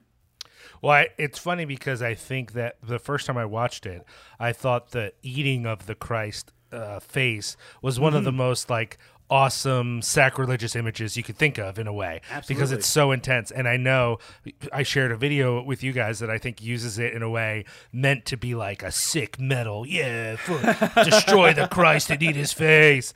But then in the context of the film, you're like, oh no, this is actually one of the most orthodox religious moments of the film. He's choosing the reality of this message over the falseness that he's presented with, and it really could be seen as a Eucharistic moment, which is not how I thought about it. The first time I'm watching it, I'm just so amazed at all the images. I wasn't thinking about the actual context. It was only on this viewing that I thought, it's actually, I don't know why anyone would be worried about that. I could show this image in church. I think this would work pretty well, and I like that. Even if it's maybe a little more personal, it still sort of reflects that idea. And I don't know, it's yet another example of the different images in the film taking on new layers the more times you watch it.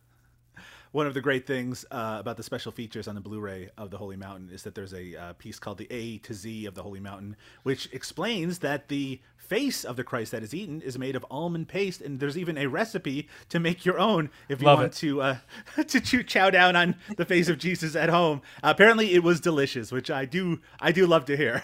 Actually, just the idea that for that moment the actor was enjoying himself as he was eating Jesus's nose. Julia, any other moments that stick out for you from the first section of this film?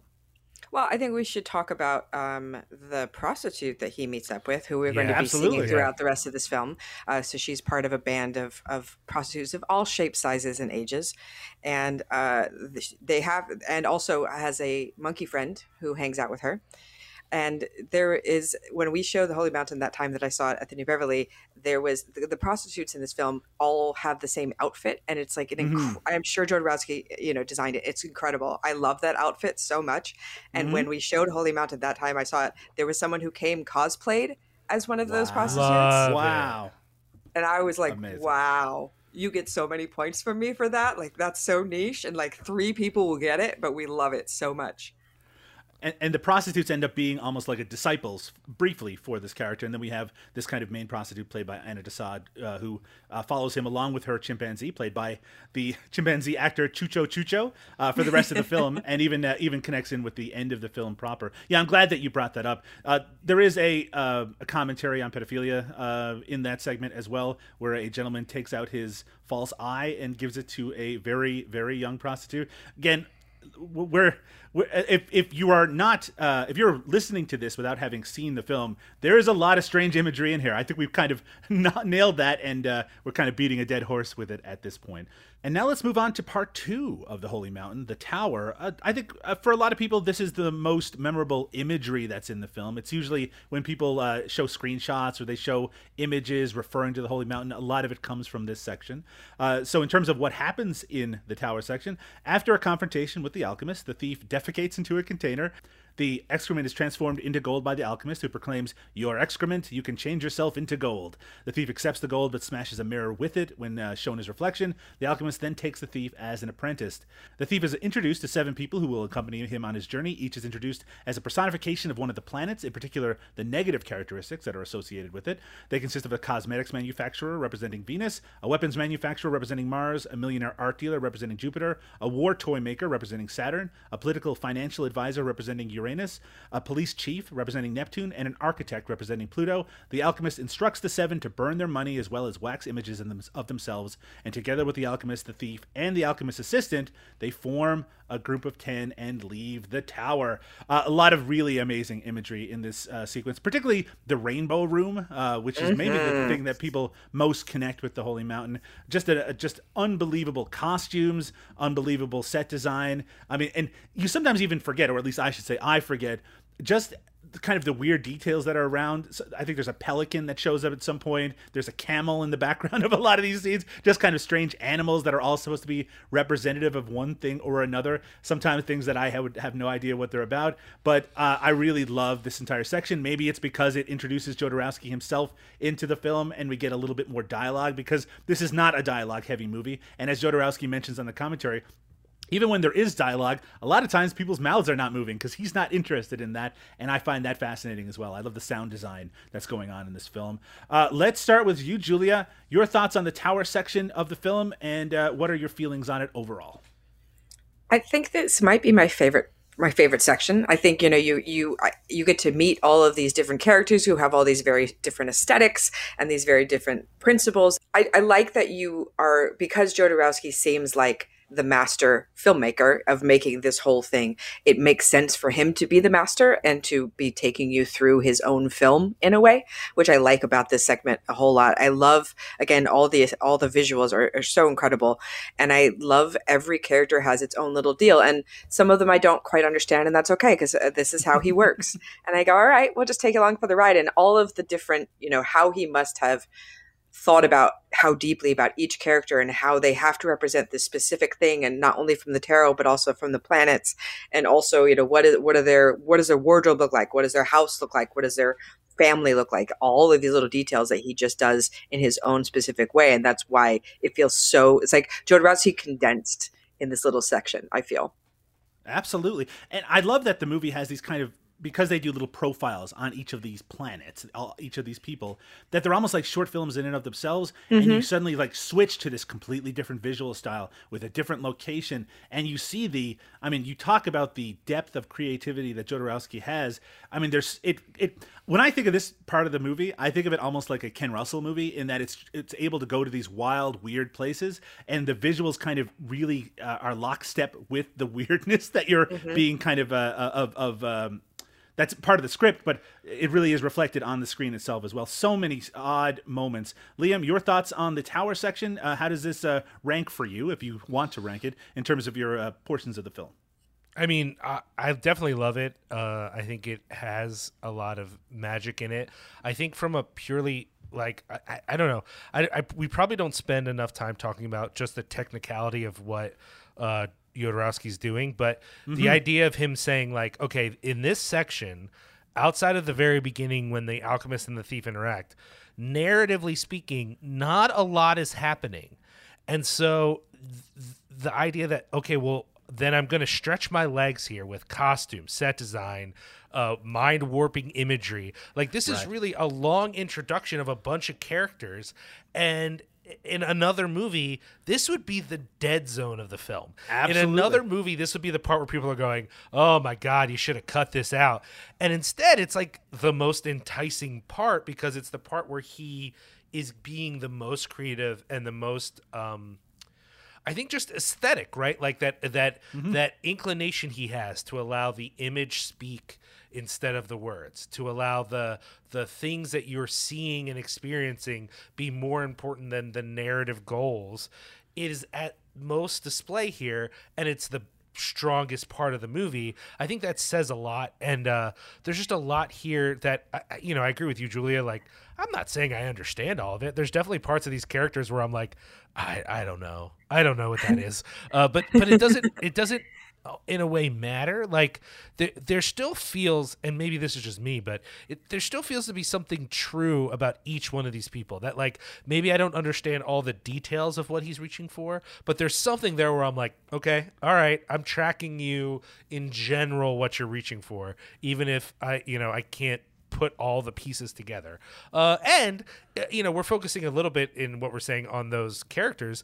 The stuff leading up to the characters, also magical. I mean, if you were to tell me the part where this dirty hippie gets his butt washed is like going to be a magical scene, but actually it kind of is, right? Like the scene where they're chopping a rock with a hatchet magical. Like each of these scenarios is so visually astounding. Not a lot has to happen. I mean, in the A to Z of Holy Mountain that you referred to, Doug, the narrator sort of criticized Jodorowsky a little bit for that fight scene, only because Jodorowsky was such an expert in jiu-jitsu that he's like, you could have done a little bit more. That could have been a little more arresting to watch, right? But like, I had never had that thought before. It had never occurred to me, oh, what a bummer of a fight scene. I'm wrapped in. The moment he comes through that paper wall, I'm like, what is going to happen? You know, like, I'm like, like that slow walk across the rainbow room with the knife out, that is unbelievable. That is insane filmmaking. That shot is unbelievable. It's just a reminder that, like, events do not define a film per se. And they certainly don't, for me, determine my experience. Even the parts where it feels like they're just I mean, at one point they watch an extended slideshow. Like, a slideshow should be a thing I fall asleep during, and I'm like amazed at what's happening.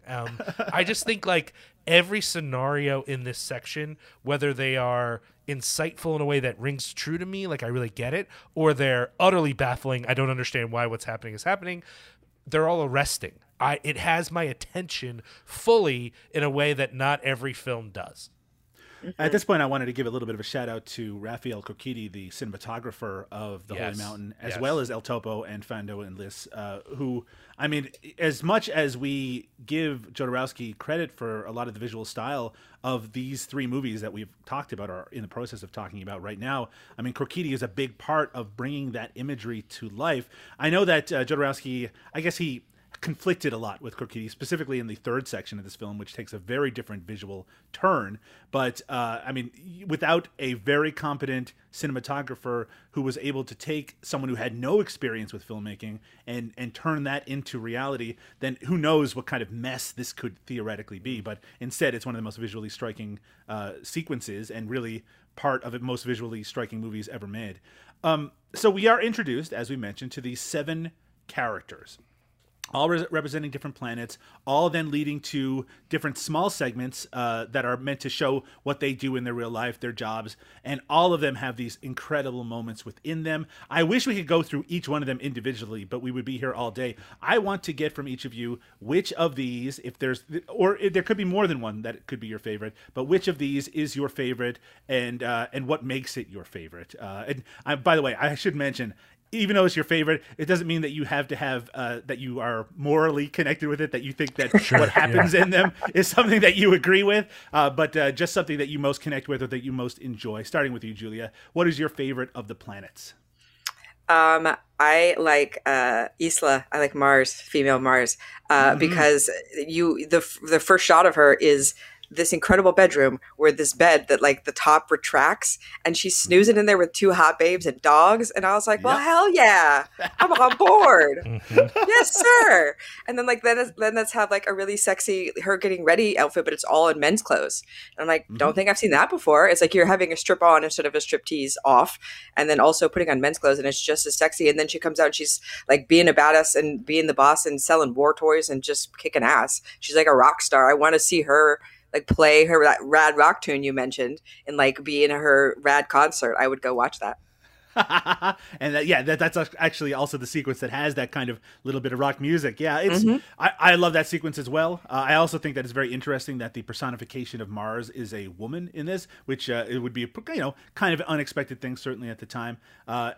Again, I love all of these segments. I'm not going to pick mine yet simply because I worry that it's going to conflict with what Liam was about to say. But Liam, what's your favorite of the 7 planets?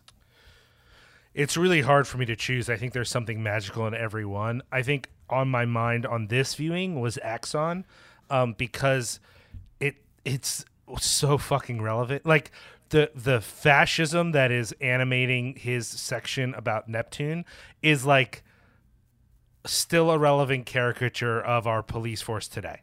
You know what I mean? Like watching it, I just thought, oh man, this feels like too real. It feels too like present in my life in a way that was just really striking to me. And I think it has some of the more daring in the way it portrays the crackdown on the students and takes away some of the edifice of special effects. You know, like there are moments in that section that are truly upsetting, and yet they're also not, right? Because they are abstract interpretations of that violence. And something about that has always struck me as very magical. Granted, that's on this viewing. On a different viewing, I might have gone for any one of the other ones. Especially, I find the love machine section to be really and it was. I will say for this watch, it was the first time I ever listened to the commentary, and I've always thought I really like the love machine. I love the humor of it. I love everything about it. I do wonder if Jodorowsky's being maybe too critical on technology, which I think is a double-edged sword. And then to hear the commentary, he's like, oh, inevitably we're going to like integrate with machines and there's no escaping that. That's just who we are as people. It's just also dangerous. And I was like, oh, okay, well then we're on the same, okay, me and Yoda are on the same page. I didn't know. I wasn't sure. And that like, it really like enhanced my viewing of that scene. But that's what Annabelle 5 was about. I mean, that's Right, kind of his, right. That's really early kind of AI replicant type stuff. Yeah, I agree. I think though the humor of it might be taken, and at least it was taken on me on first viewing, as kind of being like, ugh, machines. Look at this. It's not whatever. Blah blah. Right. And that wasn't really the intention at all. And I think it's one of those sections where people maybe, at least in the reviews I read, laugh at the movie, and it bums me out because I'm like, the movie's being funny on purpose here. This is not a time to mock the movie. The movie is doing a thing on purpose, and it's meant to be funny. And I don't know. Anyways, that being said, the Axon section, this viewing really like stuck with me, and I found myself thinking about the imagery of it. The Hall of 1,000 Testicles, like something like that. Yeah. Well, Absolutely. I think that combination of the glorification of a certain kind of masculinity at the expense of masculinity, and the religiosity of it, the fake devotion to Axon himself, the fact that he has a fake beard, the scene where he performs a ceremony, he's wearing a fake beard, and there was just something about that fake beard that I thought, yeah, that's right, that's fucking right. There was just there's just something about it that I found very insightful in a way that I had before, but it just struck me more this time. I mean, I love both of those segments. I do want to point back to the cleanse section. You mentioned the sex with the computer that results in a computer ejaculation that then leads to the birth of another machine. I mean, people who don't find the humor in this movie are just not looking properly, Right. I think. But the other part of that particular segment I really love is he has like an art factory where people are like lowering their buttocks they're covered in paint and lowering them onto paper. And it just, the idea of the commodification of art and the factory creation. I mean, Take that, Andy Warhol. I mean, that's exactly right. You can probably guess who that's referred to. It actually reminded me a little also of Banksy's film Exit Through the Gift Shop. And what he was that saying, movie's so good. yeah, about the commodification of art at that time. And it's something that obviously, there's a lot of satirical elements in this movie that are commenting directly at specific people at that time. One of the great things about The Holy Mountain is that I think it looks forward, that it's a very forward-looking movie, but it's also very much a movie of its time, whether it be the authoritarian kind of visuals of a lot of the police forces and things like that. And, of course, the violence against people that we see throughout this. The one section I wanted to bring up was the cell section, played by Valerie Jodorowsky, the wife of Alejandro Jodorowsky, who plays a war toy maker in this. She dresses a clown at the beginning, almost looks a little bit like Ronald McDonald. There's some imagery that's supposed to represent Disney, I think, in this section. But she also is an advisor regarding war to different kind of heads of state. And there's this great moment where there's just a decision. There's just a decision that suddenly Peru is the enemy. So you have to create this situation where everyone's going to hate Peru. You're going to create propaganda. You're going to create a comic book where the hero hates Peru. I know that I guess people of Peru did not like this segment very much, even though it's not meant to be any sort of insult to Peruvians. It's really supposed to be about the manufacturing of war. And I just think it's very insightful and very interesting. And again, as you were saying about other segments, Liam, just as applicable today as it was when it was made in the 70s. When I think about the participation of the U.S. military with certain high-budgeted movies like the Transformers and Marvel movies, and the way that is, kind of insidiously integrates itself into society, is still something that I think is really, really interesting and unique about this movie. But also the casting of his wife as this character.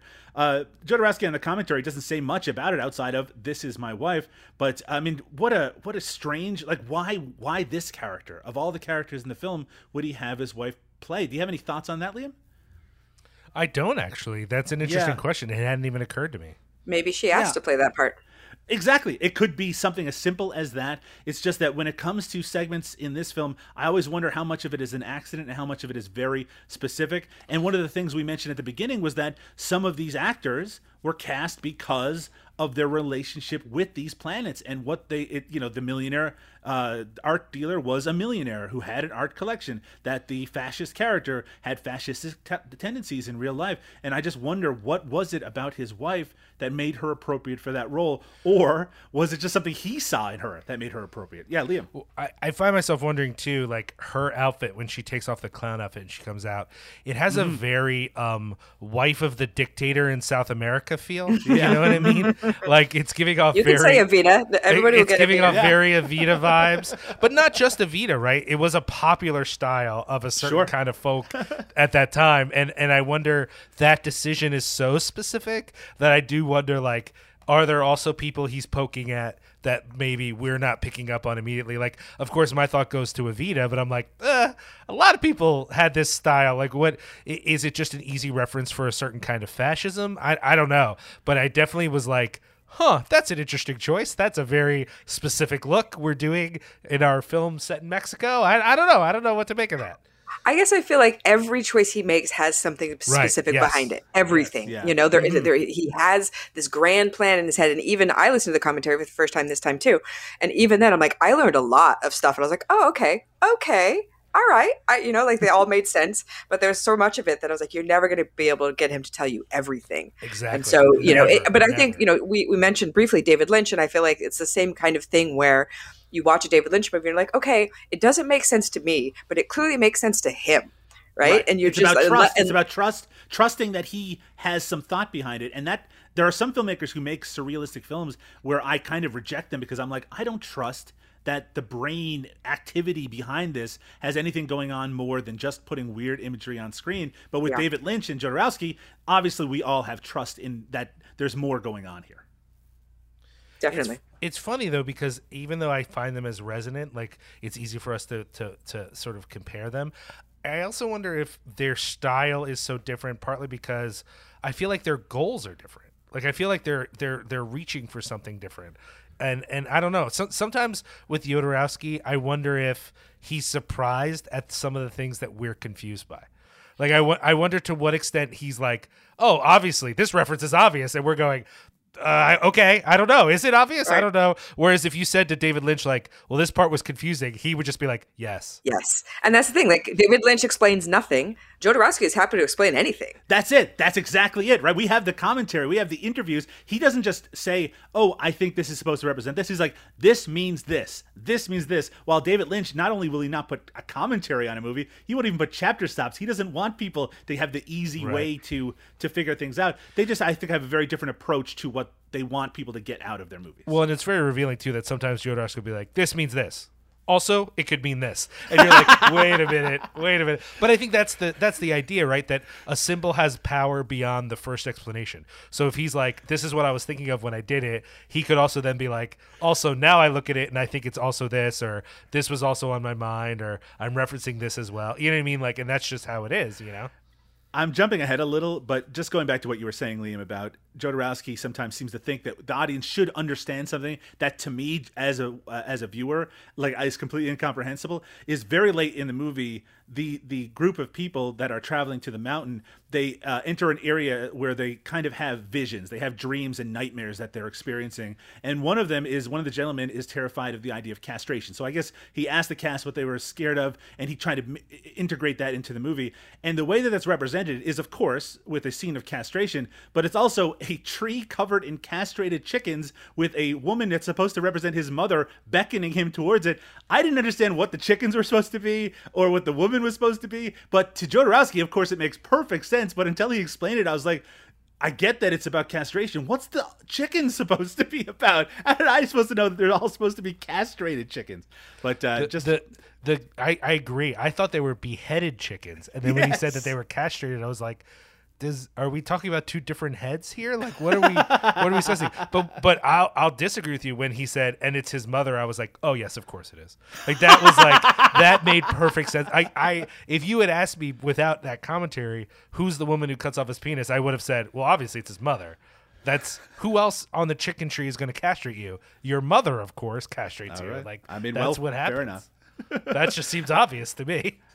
I want to briefly mention the written woman, the one character we haven't really referred to at all. Yeah. Basically, the person who assists the alchemist, played by Jodorowsky in this film, played by Zamira Saunders. She is covered with different religious iconography and symbols. I mean, it's just, I think it's supposed to represent. There's a lot of that throughout the film, right? It's taking from all religions. There's a part where I think it might be with the excrement turned to gold, where he has the Jewish wrappings on his arm, and there's a lot of like. I wonder, again, not being part of these different religious congregations and belief systems, like the idea of someone integrating some of these religious tendencies and religious traditions, I wonder how offensive some other people might find that. But He's I don't offending think that everybody with this entire movie, with everything. Like, if you're gonna, I guarantee you watch this movie, you will find something that offends you 100%. Yeah. Exactly, especially if you're looking for it, which certain people seem to be at the time. It's worth keeping in mind that some of these combinations come from the alchemist tradition, and a lot of alchemists ended up dead, and there's a reason for that. Like that alchemists, whether they were in a Christian nation or not, they were studying the Kabbalah, they were studying the Quran, they were studying ancient texts that had been banned in other societies. Like, being an alchemist means you are crossing boundaries. I mean, literally the practice itself is, what if we smush magic and science together to form something new? And I think like that matters, and that's like his influence. And so like for me, as someone who feels like the heretic throughout history deserves more respect, it just rings as like a really authentic way to look for truth, is to be unwilling to be limited by any sort of expectation. Any other final thoughts on the tower section of the Holy Mountain? Starting with you, Julia. Any final thoughts on the tower? Well, I mean, we haven't talked about the eye room, the set that everybody loves. Yes. You know, the gorgeous tarot room and the spinning camera, and just everyone pushing their money into flames. It's just, Absolutely. It's so gorgeous, and obviously has been ripped off 1,000 times by everything. And it's funny listening to the commentary, because he sounds, we talk about ego and how he's this law. You're supposed to be getting rid of your ego in this movie, but I find Jodorowsky is quite an egotistical guy and has no problem tooting his own horn. And there's so many times in the commentaries like black nail polish. I was the first person to do that. Everybody's copying me. And I was like, okay. And like so many times he's like, I did that first. That was me. And I was like, okay, you probably did. And I'm not saying you didn't, but you are an unreliable annihilator. And you're like, you're no problem just being like, that was me, guys, just in case you didn't know. And I love that. I mean, everything he does delights me. So he just, always he's won my heart long ago. But I think those sets are like besides the Rainbow Room, some of the most beautiful and memorable from this set. I will say that I have met somebody who had the Holy Mountain Alchemist tattoo of like him and the two assistants on either side from the beginning. So like that's kind of stuff is stuff people are getting tattooed on them, just FYI. Yeah. I mean, absolutely, and I could totally see even non-super fans, people who just love the imagery, trying to put that on their skin. Yeah, that eyeball room in particular is so memorable, and even that sequence of them pushing these massive piles of cash into it. One of the things Jodorowsky also mentions on the commentary, and it's something I noticed in most of my viewings, is the way that there's that one bill that kind of flies into the air from the fire and then just kind of floats down as it goes, as the scene goes on. And it's just, he's like, what luck, he said it's a miracle, $1 from heaven. Really, really interesting, really, really well put together and memorable. Liam, any other final thoughts for you on the tower?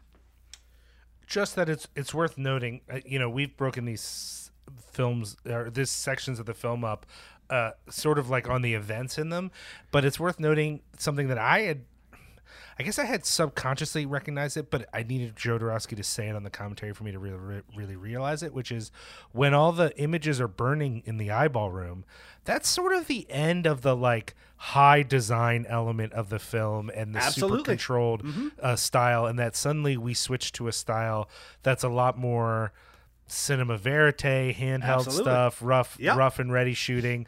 And I knew intellectually maybe at some level that was true, but like having him say it, it was like, oh yeah, we've moved to a whole different world.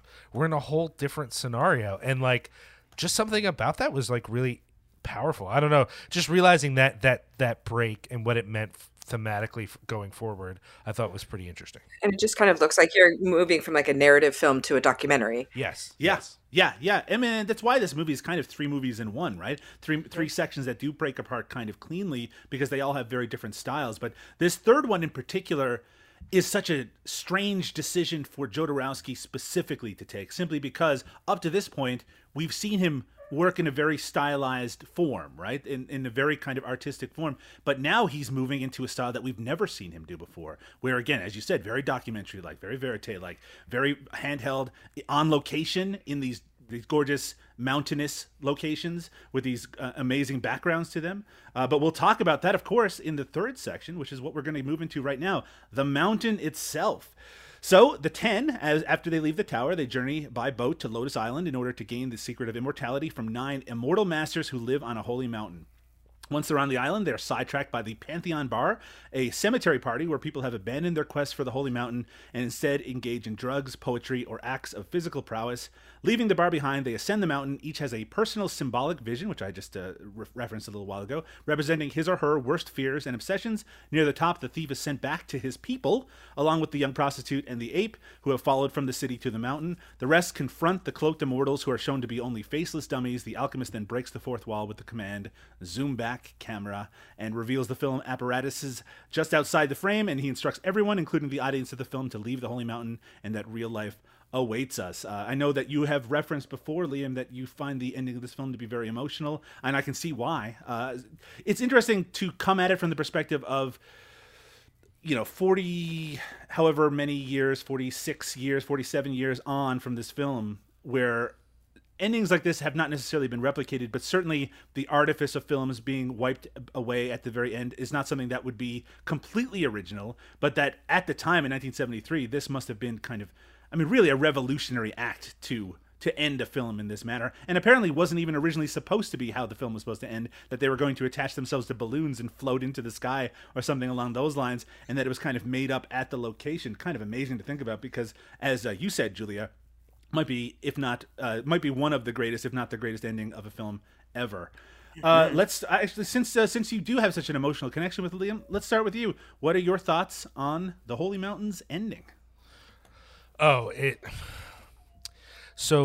one of the ways that both Jodorowsky and Brontis describe both El Topo and Holy Mountain is that El Topo is about a spiritual journey. It's about a search. It's about the messiness and the conflict and the violence of that search for enlightenment. And then Holy Mountain is a means. It's a way. It's a thought about what enlightenment might look like. And I agree with Julia, Jodorowsky is not a man of small ego, I don't think. And we might all agree that that's justified, honestly. But it is clear that he takes seriously his prowess in certain things. And to me, the ending is an emptying. It's a thing of saying, I've shown you a lot and I've created a lot of opportunities and I've opened a lot of doors in this film. But in the end, there is no immortality for me to give to you. There is no thing. You're not going to finish this movie and be like, well, that's it. I'm a Buddha now. Look, everyone, I'm a Buddha. And and even hearing him on the commentary, there's a real feeling, not just in the commentary, but in some of the other special features too, where he's like, yeah, I was not even ready then. I didn't know the things I know now, but I tried to share what little I did know. And even hearing that separation now of the man who made this movie, a pretty amazing movie, he thinks, was a fool. And that's the reality, is that over time, you probably look back on yourself and think, what a foolish person I was. I might have been on the right path. I might have made some of the right decisions, but hopefully we've grown from there. There's just something about the way that this ending allows for that. There's a there's a certain sort of like refusal to cling about the end that's like very much like, I'm not going to solve this for you. There's nothing for him to defend, because the movie doesn't end with him being like, and there you are, spiritual enlightenment. I did it, everyone. We've arrived. He can be very open about the ways that the film is glorious and the things that he maybe would do differently about it, because the end is very much like, this is all edifice. This is just images. Nothing you're experiencing in here is real. That doesn't mean it can't lead you somewhere. It doesn't mean it can't be a tool for you. In fact, I think that was his goal. But it has to end with a letting go. The same way that, like, in my mind, any spiritual guru of any type that doesn't end the lesson with, and I am nothing. That the goal is not to be me. It is to be whatever it is that you are going to be. Everyone who doesn't end in that place, regardless of the steps they took to get there, those are charlatans. Those are that's a carny. That there's no difference between that guy and the person trying to get your wallet at the carnival. And don't get me wrong, I have a certain respect for carnies. I don't want to disrespect thieves in all ways, because sometimes being a certain kind of thief takes a lot of skill.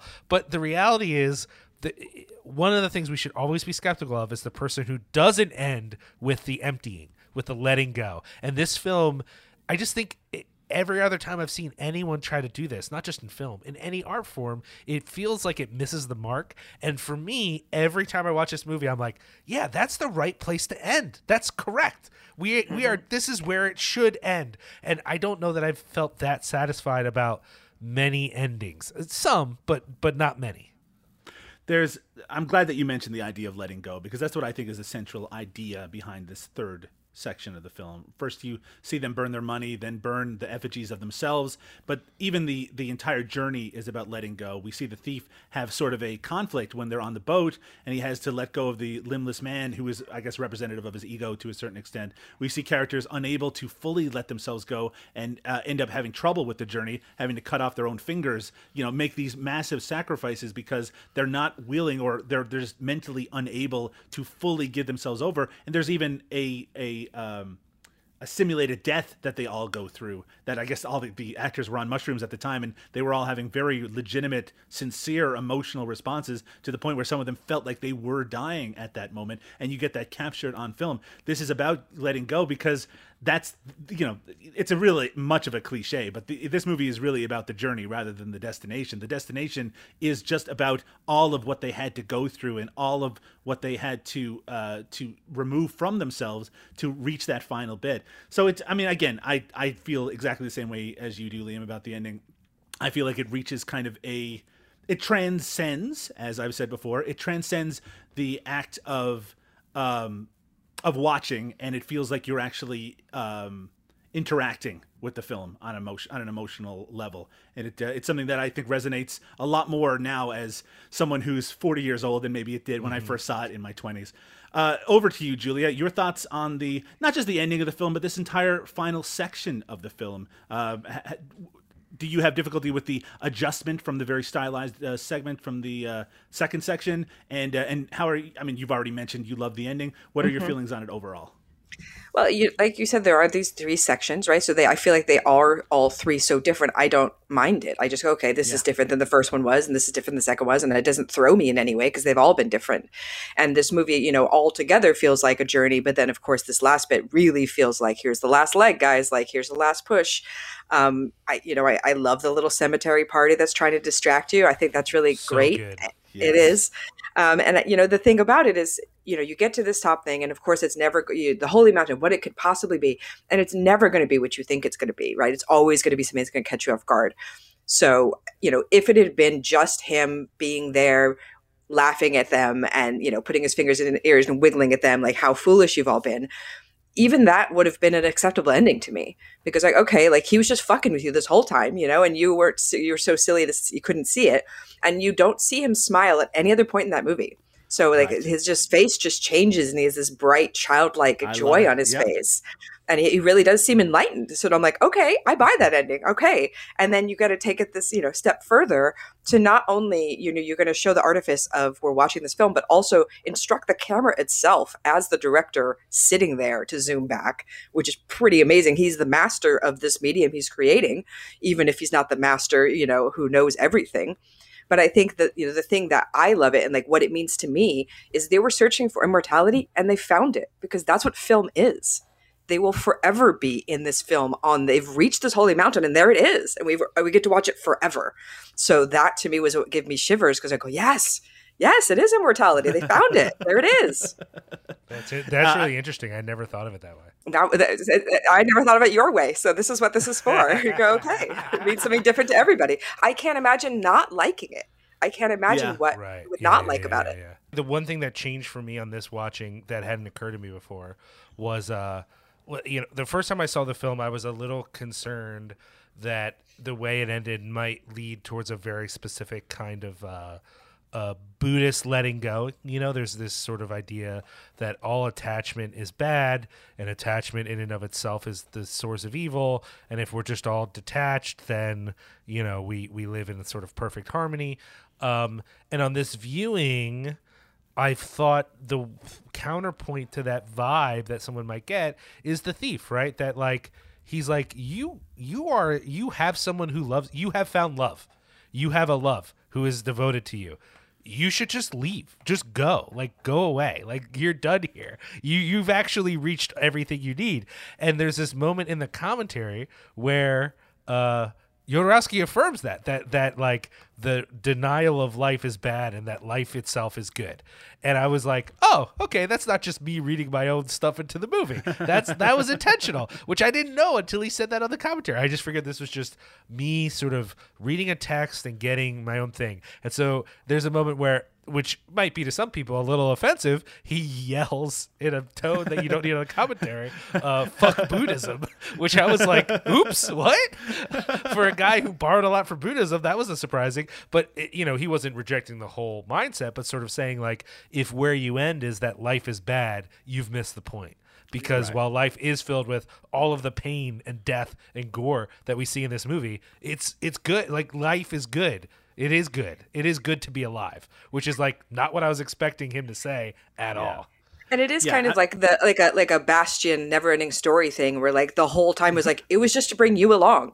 Like this whole story wasn't about these characters; it was about you. Yes, 100%. Yes, and just as you were referring to, Liam, the idea that the search for enlightenment is a good search, but we are all flawed in that we are mortal and that we have bodies that connect us to the world, and that flaw is not a bad thing. That it's something that makes life meaningful, and it can give us kind of greater satisfaction in our life in things like our own personal relationships, which is, I was a little confused the first time I saw this movie about why he sends the thief on his way with this woman and this monkey and what that is supposed to mean. But that's us, right? I mean, we're not supposed to necessarily be one of these planets that we have to go out from this movie and live the rest of our lives. And what are we supposed to think? Oh, Jodorowsky has all the answers, and now he's not giving them to us. He promised us immortality, and he didn't give it. It's like, well, did you really think he was going to give you the key to turn shit into gold by the end of the movie? That's not really what it's all about. It's about kind of exploring yourself and exploring the world and exploring what these different spiritual beliefs kind of can teach you about yourself. You can see why John Lennon would have responded to a lot of what Jodorowsky had to say, right? I mean, whether it be, I know Imagine is a song that has been kind of done to death, but I mean, the belief system that John Lennon had, whether it be in that song, whether it be in his song God, where he says, I don't believe in magic or the Bible or tarot or Hitler or Jesus or Kennedy or anything like that, that the idea of having to kind of give up a part of yourself, if not a large part of yourself, in order to find spiritual truths, is something that kind of is reflected in a lot of what Jodorowsky has here. But I do think that what Lennon might miss out on, A, is following through on some of that, but also B, the sense of humor that Jodorowsky brings with it. I my favorite John moment Lennon has a sense of humor. I mean, he kind of lost a little bit in the heroin days, but beforehand, he was a pretty silly guy. I think he certainly was finding it near the end as well. But yeah, I think at the parts where actually I like his music the most, his solo music, it's when he was the most humorless. But you're right, you're absolutely right, and certainly in his Beatle days, he was known as one of the funniest musicians that were out there. But I do want to say is my favorite moment in the movie is something you referred to, Julia, which is when they get to the top of the mountain, that they find that these 9 people up there that they're thinking that they're going to have to fight are just these effigies, and that one of them is Jodorowsky himself, the alchemist, and he makes this ridiculous face and does the thing on the side of his head, and it's just such a silly, goofy. Honestly, it's a sense of relief I feel from that, right? Because they're all like hopped up. They're all ready to do this battle. This is supposed to be this fight, but it's not, right? The fight doesn't even exist. And the fight, whatever fight there was has already been overcome from all they've gone through. But I do want to go back, and I know it feels like we're stepping back now, to the Pantheon Bar, because I just want to talk a little bit about it. It's such an amazing moment. But also, that is one thing in this movie that even the first time I watched it, I understood, which is on your path, as you are on this quest up this mountain, it's very easy to get sidetracked by people who are trying to sell you easy answers. And while I may not have understood that, like, the poet is supposed to represent or in some way be a knock against Allen Ginsberg, and the person offering drugs is supposed to be a knock against Timothy Leary, I certainly recognize that this is all about distraction. And it's such how amazing is it that you're what, 80% of the way through the movie, you go to this Pantheon Bar, and it's this amazing place full of people in this completely, barren location, and it's there's so much going on, and it's so much activity, and there's a lot of humor in this segment as well. Liam, any thoughts on the Pantheon Bar segment? I think you talked a little bit about it before, but I think it's great. I think it bums me out a little bit the way that he in the commentary says the first guy is specifically meant to make fun of Allen Ginsberg. I was like, oh, that's mean. But you don't like Allen Ginsberg for a very good reason. I might not be a huge Ginsberg fan, but knowing that character is inspired by a specific dude, it just makes me sad. Like, I just kind of like, oh, poor guy, but is he wrong? I don't know that he's wrong. I just, shame to be Allen Ginsberg, I guess. The same way that the drug guy is specifically like Timothy Leary. I think there are people who would be bummed on that. I have no love for Timothy Leary personally, but, knowing it's like, oh, yeah, you got your own character in the film. But actually one of the moments about it that I find like really funny is the guy who's sort of the achievement in this world guy, the guy who can conquer the holy mountain horizontally. I fucking love that because as much as that's a silly caricature, someone who looks at a problem and goes, well, I'll just go through, so we're good. Kind of missing the point of what's happening. And like, I just see that character, and every time I think like, yeah, that's a thing. That's a real thing in the world. Yeah, I mean, I love that guy too. Julia, any thoughts from you on the Pantheon Bar?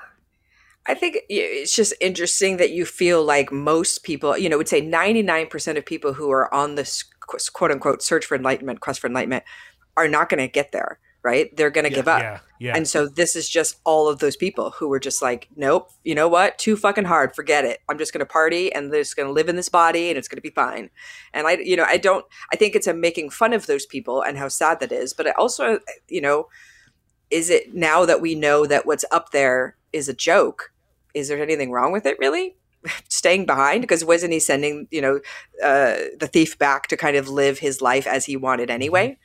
So, I mean, if these people are living their life the way that they want, are they any less enlightened, really, than the people up top? No, I think the criticism might be, and I don't know that the scene makes it clear, but in the commentary he says that they're profiting from it, that they're trying to like make a living from being at the foot of the mountain, which may like, actually lend them a little bit of credential, right? He's not saying they're utterly illegitimate. They're at the foot of the mountain. That's actually better than most of the other people in the movie. But the idea is that they're at the foot of the mountain, and instead of actually trying to get up the mountain, they're finding some way to subsist. But I think you're right. It's also complicated because I don't know what's up the mountain, so I don't know. It's an interesting sort of like complicated thing. I do wonder if the idea here is that maybe they're being not true to who they are. You know what I mean? Like, to what extent are they aware that what they're doing isn't real, which is not clear in the film to me. I think the idea is that they think they've already reached it. They've already reached the top of the mountain when they're there, right? I do want to mention just one brief moment. I don't have it in the notes here, but it's something I always think about when it comes to this movie. There's a part where they're actually climbing the mountain, and apparently this is something Jodorowsky wanted his actors to do, to actually climb the side of the mountain, which took a very, very long time. And one of the characters starts to slip, and they feel like they can't make it any further. And some of the other characters, some of the other planets that are there, they tell this character to basically hump the mountain, and they tell her to hump it, and that's what she does. And it's supposed to, I guess, mean that she's, kind of reinforcing her connection with the environment to a certain extent.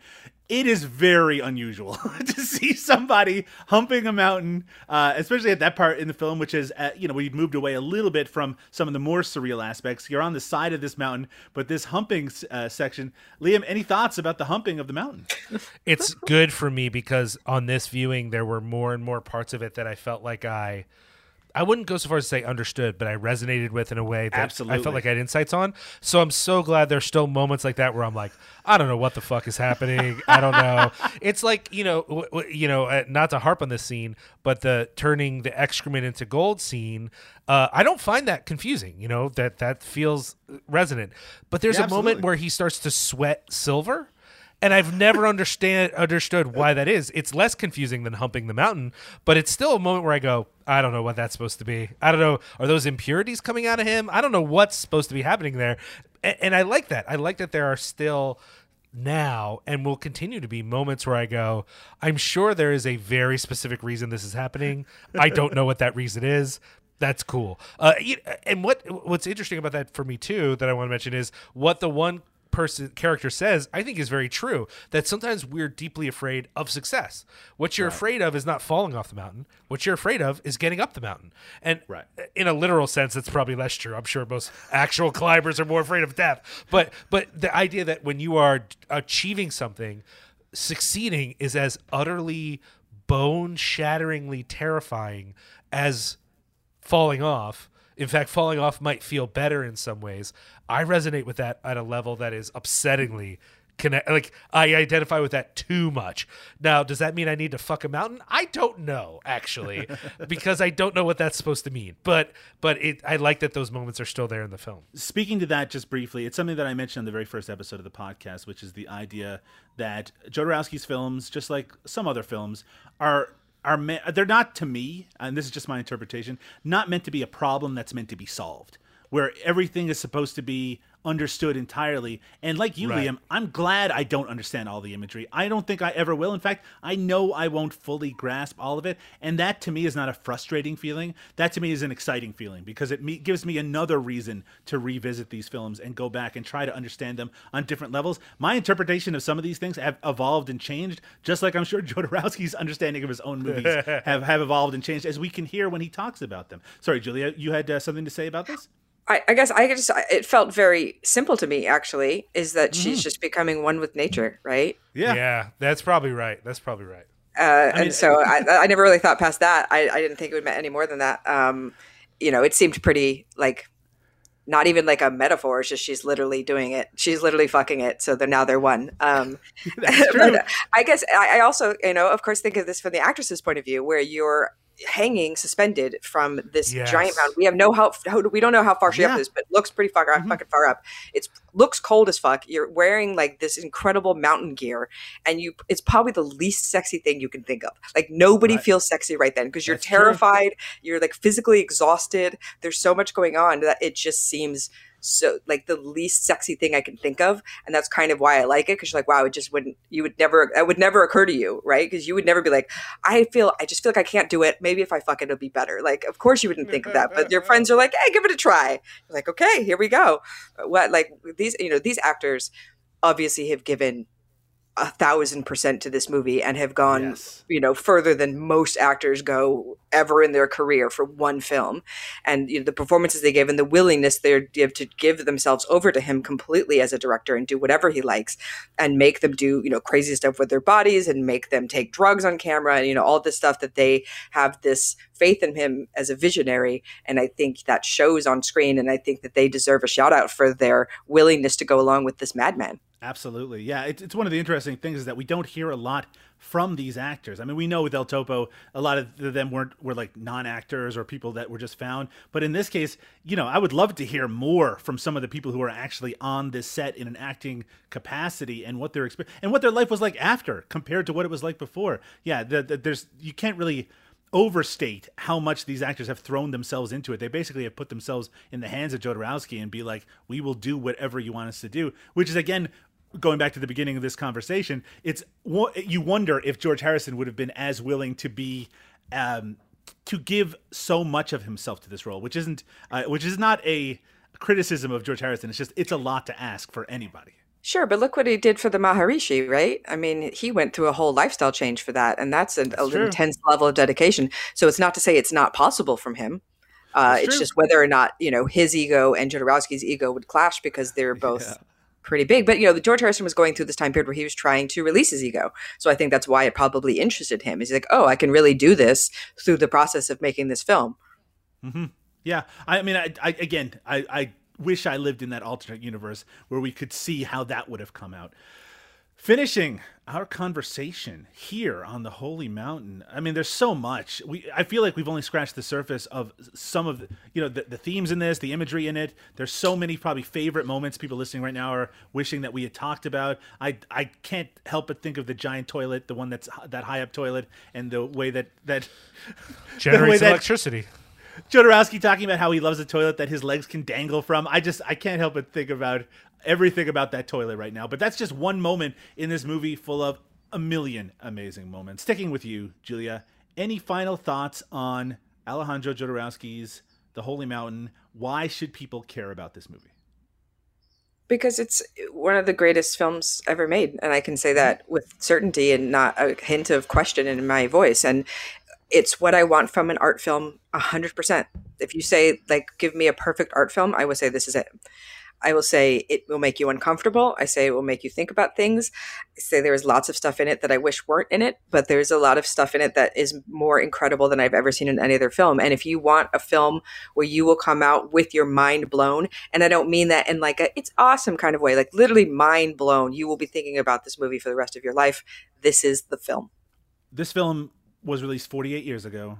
In that time, there's been a lot of shocking and unusual and difficult movies. But I will say that time has not dulled the impact of The Holy Mountain. That when you watch it, especially if you're watching it for the first time, there are things here that will shock you, that will surprise you, that will move you. I mean, this is a movie that hits every single emotion that you can have about a movie. As we already heard, there's been people who find a lot of anger with the movie as a whole, not just the ending, just every part of it. There's a lot of intense emotions that are connected with this movie, and I think it earns it. And I think that's one of the most impressive things you can say about any movie is that when it comes to the intense emotions that it can elicit from people, that it earns them and it earns its reputation. Liam, your final thoughts on Jodorowsky's The Holy Mountain? I mean, there's a lot to say, and I think both you and Julia covered a lot of it. The only thing I would say is I still hear people trot out the tired idea when it comes to movies that narrative is the thing. Does it tell a compelling story? And you know what? That is a kind of movie that I love, but The Holy Mountain is really great evidence that you can be really compelling without prioritizing narrative. You know, the idea that like every shot should tell the story. Well, yeah, every shot in this movie matters, but it's not about the story in and of itself. It's about the ways that you are being drawn along and about the ways that you're being compelled emotionally and spiritually. And there's no gripping dialogue. There are multiple moments that are just Jodorowsky talking. You know what I mean? Like, I really love the idea that there are still a lot of folks who haven't experienced this film and a bunch of other movies as well, but this one specifically, who still think that they can't be moved emotionally by a film unless they're really caught up in the narrative. I think that is not what makes us fall in love with this movie per se. I think there's some other magic going on, which for me is a reminder about film itself. That film is not just a good script. That film is the images and the sounds and the editing and all of that stuff, which is, for me, a kind of alchemy because it is both science and magic, and I refuse to accept it as anything else. So yeah, this movie is alchemical to me, and everything I care about is probably a little bit alchemical. So there you go. One of the other miracles about us talking about The Holy Mountain is the fact that we were able to see it at all. I mean, the fact is, this movie was unavailable for people to see for 30 years. When I first heard about Jodorowsky and his films, I couldn't see them. It was in the 90s, and they just weren't available in anything aside from bootlegs that just were not available to me. And the reason for that is that after the creation of this movie, Alan Klein, the producer of it, the one who helped funnel the money from John Lennon for the making of The Holy Mountain, wanted Jodorowsky to make an adaptation of the story of O.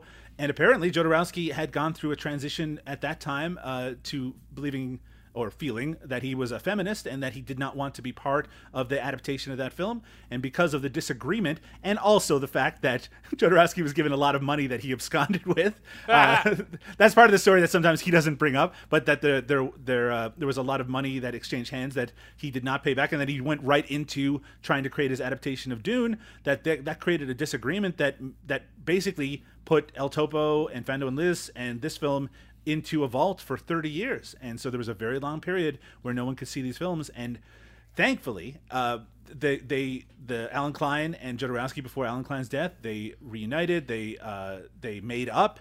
And actually, one of the really nice things about the commentary, and I know we refer to it a lot, but it's a very worthwhile commentary for The Holy Mountain, is how it ends, which is the idea that there's almost like no greater thing in life than to patch things up with your enemies. And that's something that he did in his life with Alan Klein, that they became friends at the end of his life, and these films are now available in beautiful restorations and on Blu-ray with all of these special features. I mean, if you want to see the kind of meat of the career of Jodorowsky, there's a lot of ways that you can do so, and I do highly recommend that. I imagine you already have at this point if you've listened to 3 hours of us talking about The Holy Mountain. But yeah, go back and revisit it. It's a movie that is worthy of rediscovering again and again and again. So let's talk a little bit. We're not done yet. We're going to talk a little bit about after The Holy Mountain. So we, I think you actually referred to it already, Liam. While they were editing the film in Mexico, the Mexican government they had some difficulties, even though they liked the idea, or at least the president at the time liked Jodorowsky himself and liked the idea of his films.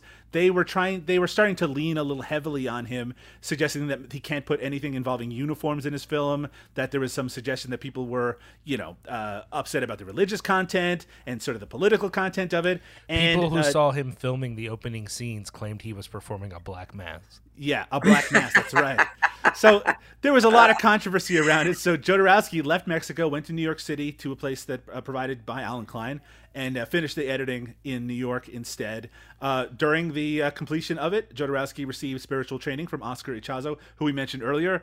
We mentioned him taking LSD. He also went through an isolation tank experiment conducted by John Lilly in 1973. So, I mean, he was still expanding his mind and expanding his spirituality even during the kind of post-production of the film. But what I want to go into before we finish up today is the long-lasting influence of The Holy Mountain. Now, we can't cover everything. There's just so much material, but the fact is, whether it be visual references, audio references, people taking some of the imagery and putting it into their own films, there's been a lot of it that we've seen, certainly in recent years. And one of the mediums that you see most, The Holy Mountain most referenced, is in music videos. Where have you seen imagery or references to The Holy Mountain pop up in your own life? Starting with you, Liam, where have you seen references to The Holy Mountain? The most obvious one that we could spend a little bit of time with was getting to see the tour of Doggy Woggy's Poochies Woochies, which I went into completely blind. I had no idea. Sorry, Liam, can you explain what that is? Sure. So Everything is Terrible, which people may or may not know, but is a, VHS collective where they tend to release some interesting tidbits from VHS history, often silly things. They started doing various long form edits where they would edit together all kinds of crazy stuff they had around a theme. Mm-hmm. And Doggies Woggies Poochies Woochies kind of recreates aspects of the Holy Mountain using just dog-related material of every kind that they can find. I And, have been on the Everything is Terrible bandwagon for a long time now, Yes. and I have known that they're geniuses for a really long time because the amount of patience it takes to make these films, I can't even imagine going through hundreds of hours of terrible VHS footage to find this 2-second clip you need for this. But if anybody, if you would ever say, can you make a remake of The Holy Mountain using found footage from dogs, I would have said no, with no question about that. But man, do they do it. And, I watched these back to back because I've seen Doug Iwaki's Poochie Witches a bunch, but like I watched it back to back this time.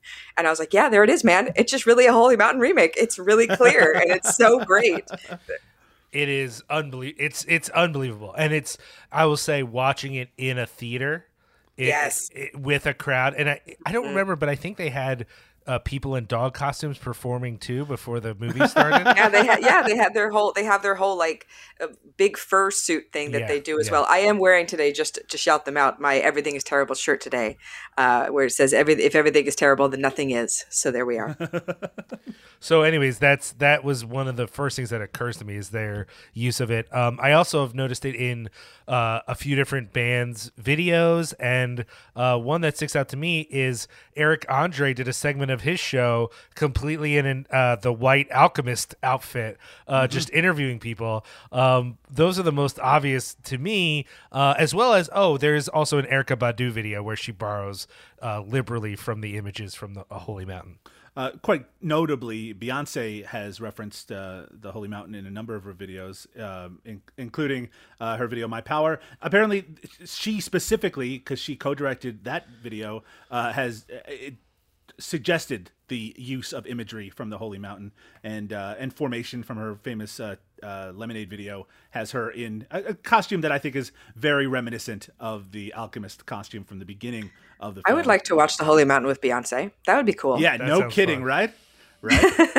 The MGMT Time to Pretend video has sequences that take imagery directly from the Holy Mountain. Santa Gold's video for Les Artistes has a sequence that basically takes this the section from the film where people are being violently attacked, and all the blood and gore are different items that are being removed from their body in a very kind of colorful and visual way. The imagery of I always remember is the person bleeding from the side of their head, where it's just kind of squirting out of these pipes that are attached to the side of their head. That's replicated entirely within that music video. Sean Lennon, the son of John Lennon, had a band called Mystical Weapons, which is taken from the name of the arms manufacturer in the Holy Mountain. And of course, he obviously has a familial connection to John Lennon and his impact on the Holy Mountain's creation.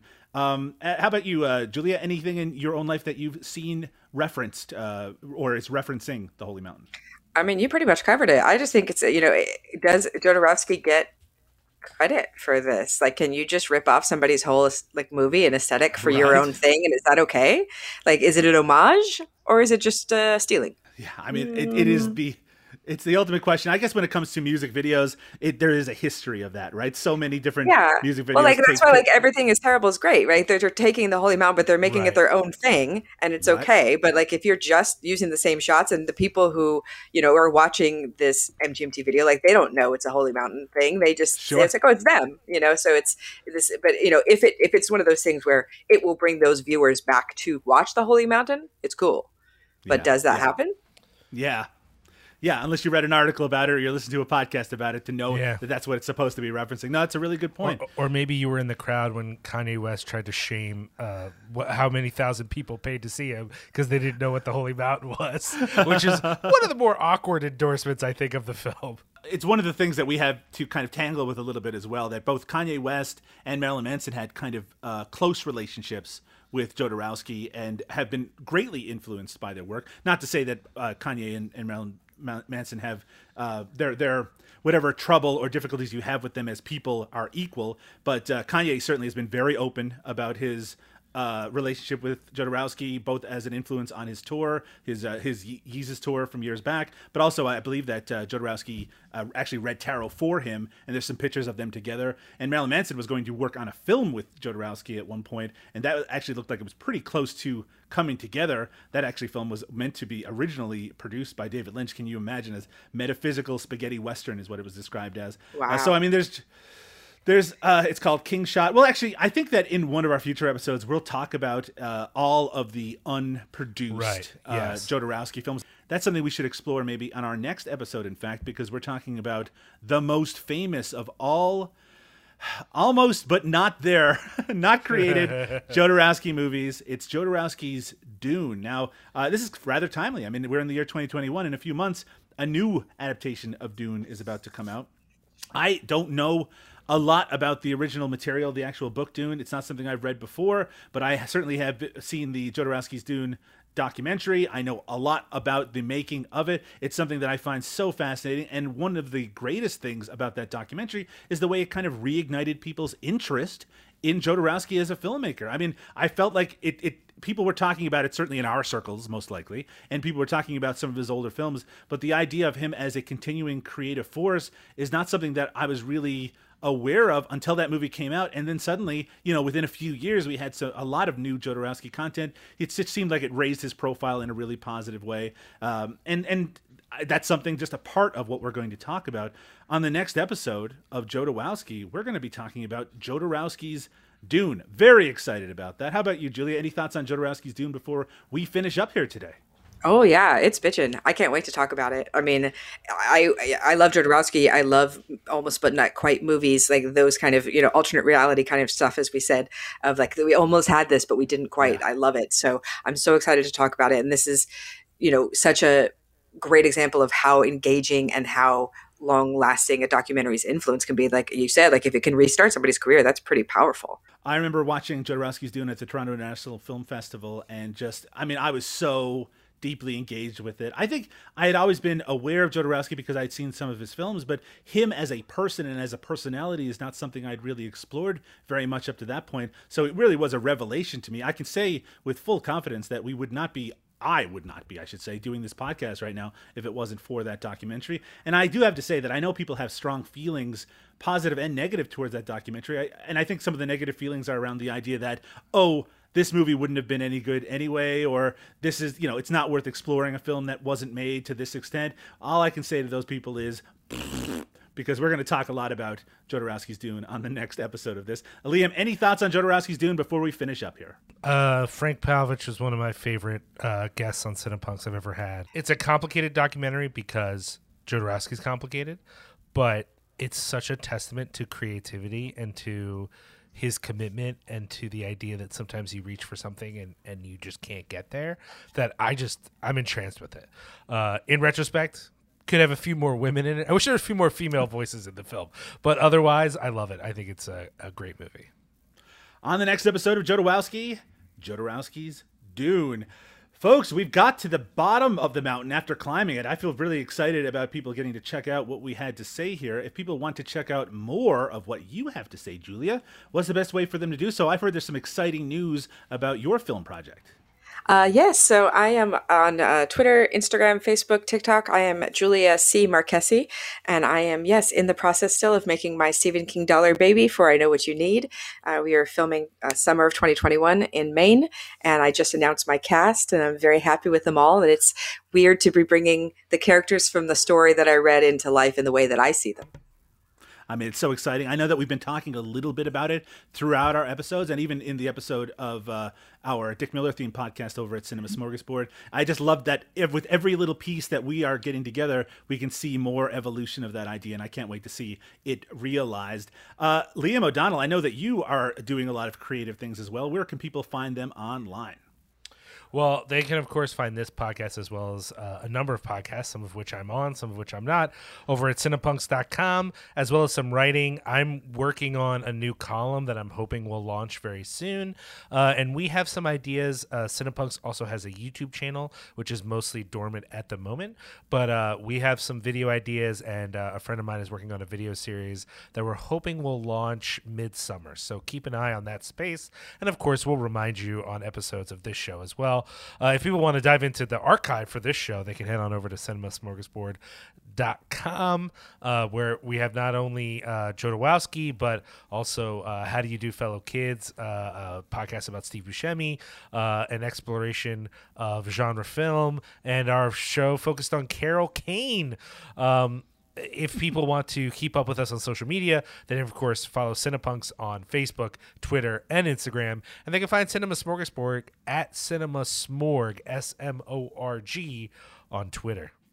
You can, of course, also follow Liam directly on Twitter at Liam Rules. That's RULZ. And I would love for you to follow me on Twitter. I'm there at Doug_Tilley. That's TILLEY. If you like what you're hearing or want to check out any of our other podcasts, we'd also appreciate you giving us a review on iTunes or wherever you get your podcasts. Subscribe, tell your friends, let them know that there's a Jodorowsky podcast out there that they should be listening to. But for now, ladies and gentlemen, it's time for us to say goodnight. We're going to be back very soon with an episode on Jodorowsky's Dune. Good night, everybody.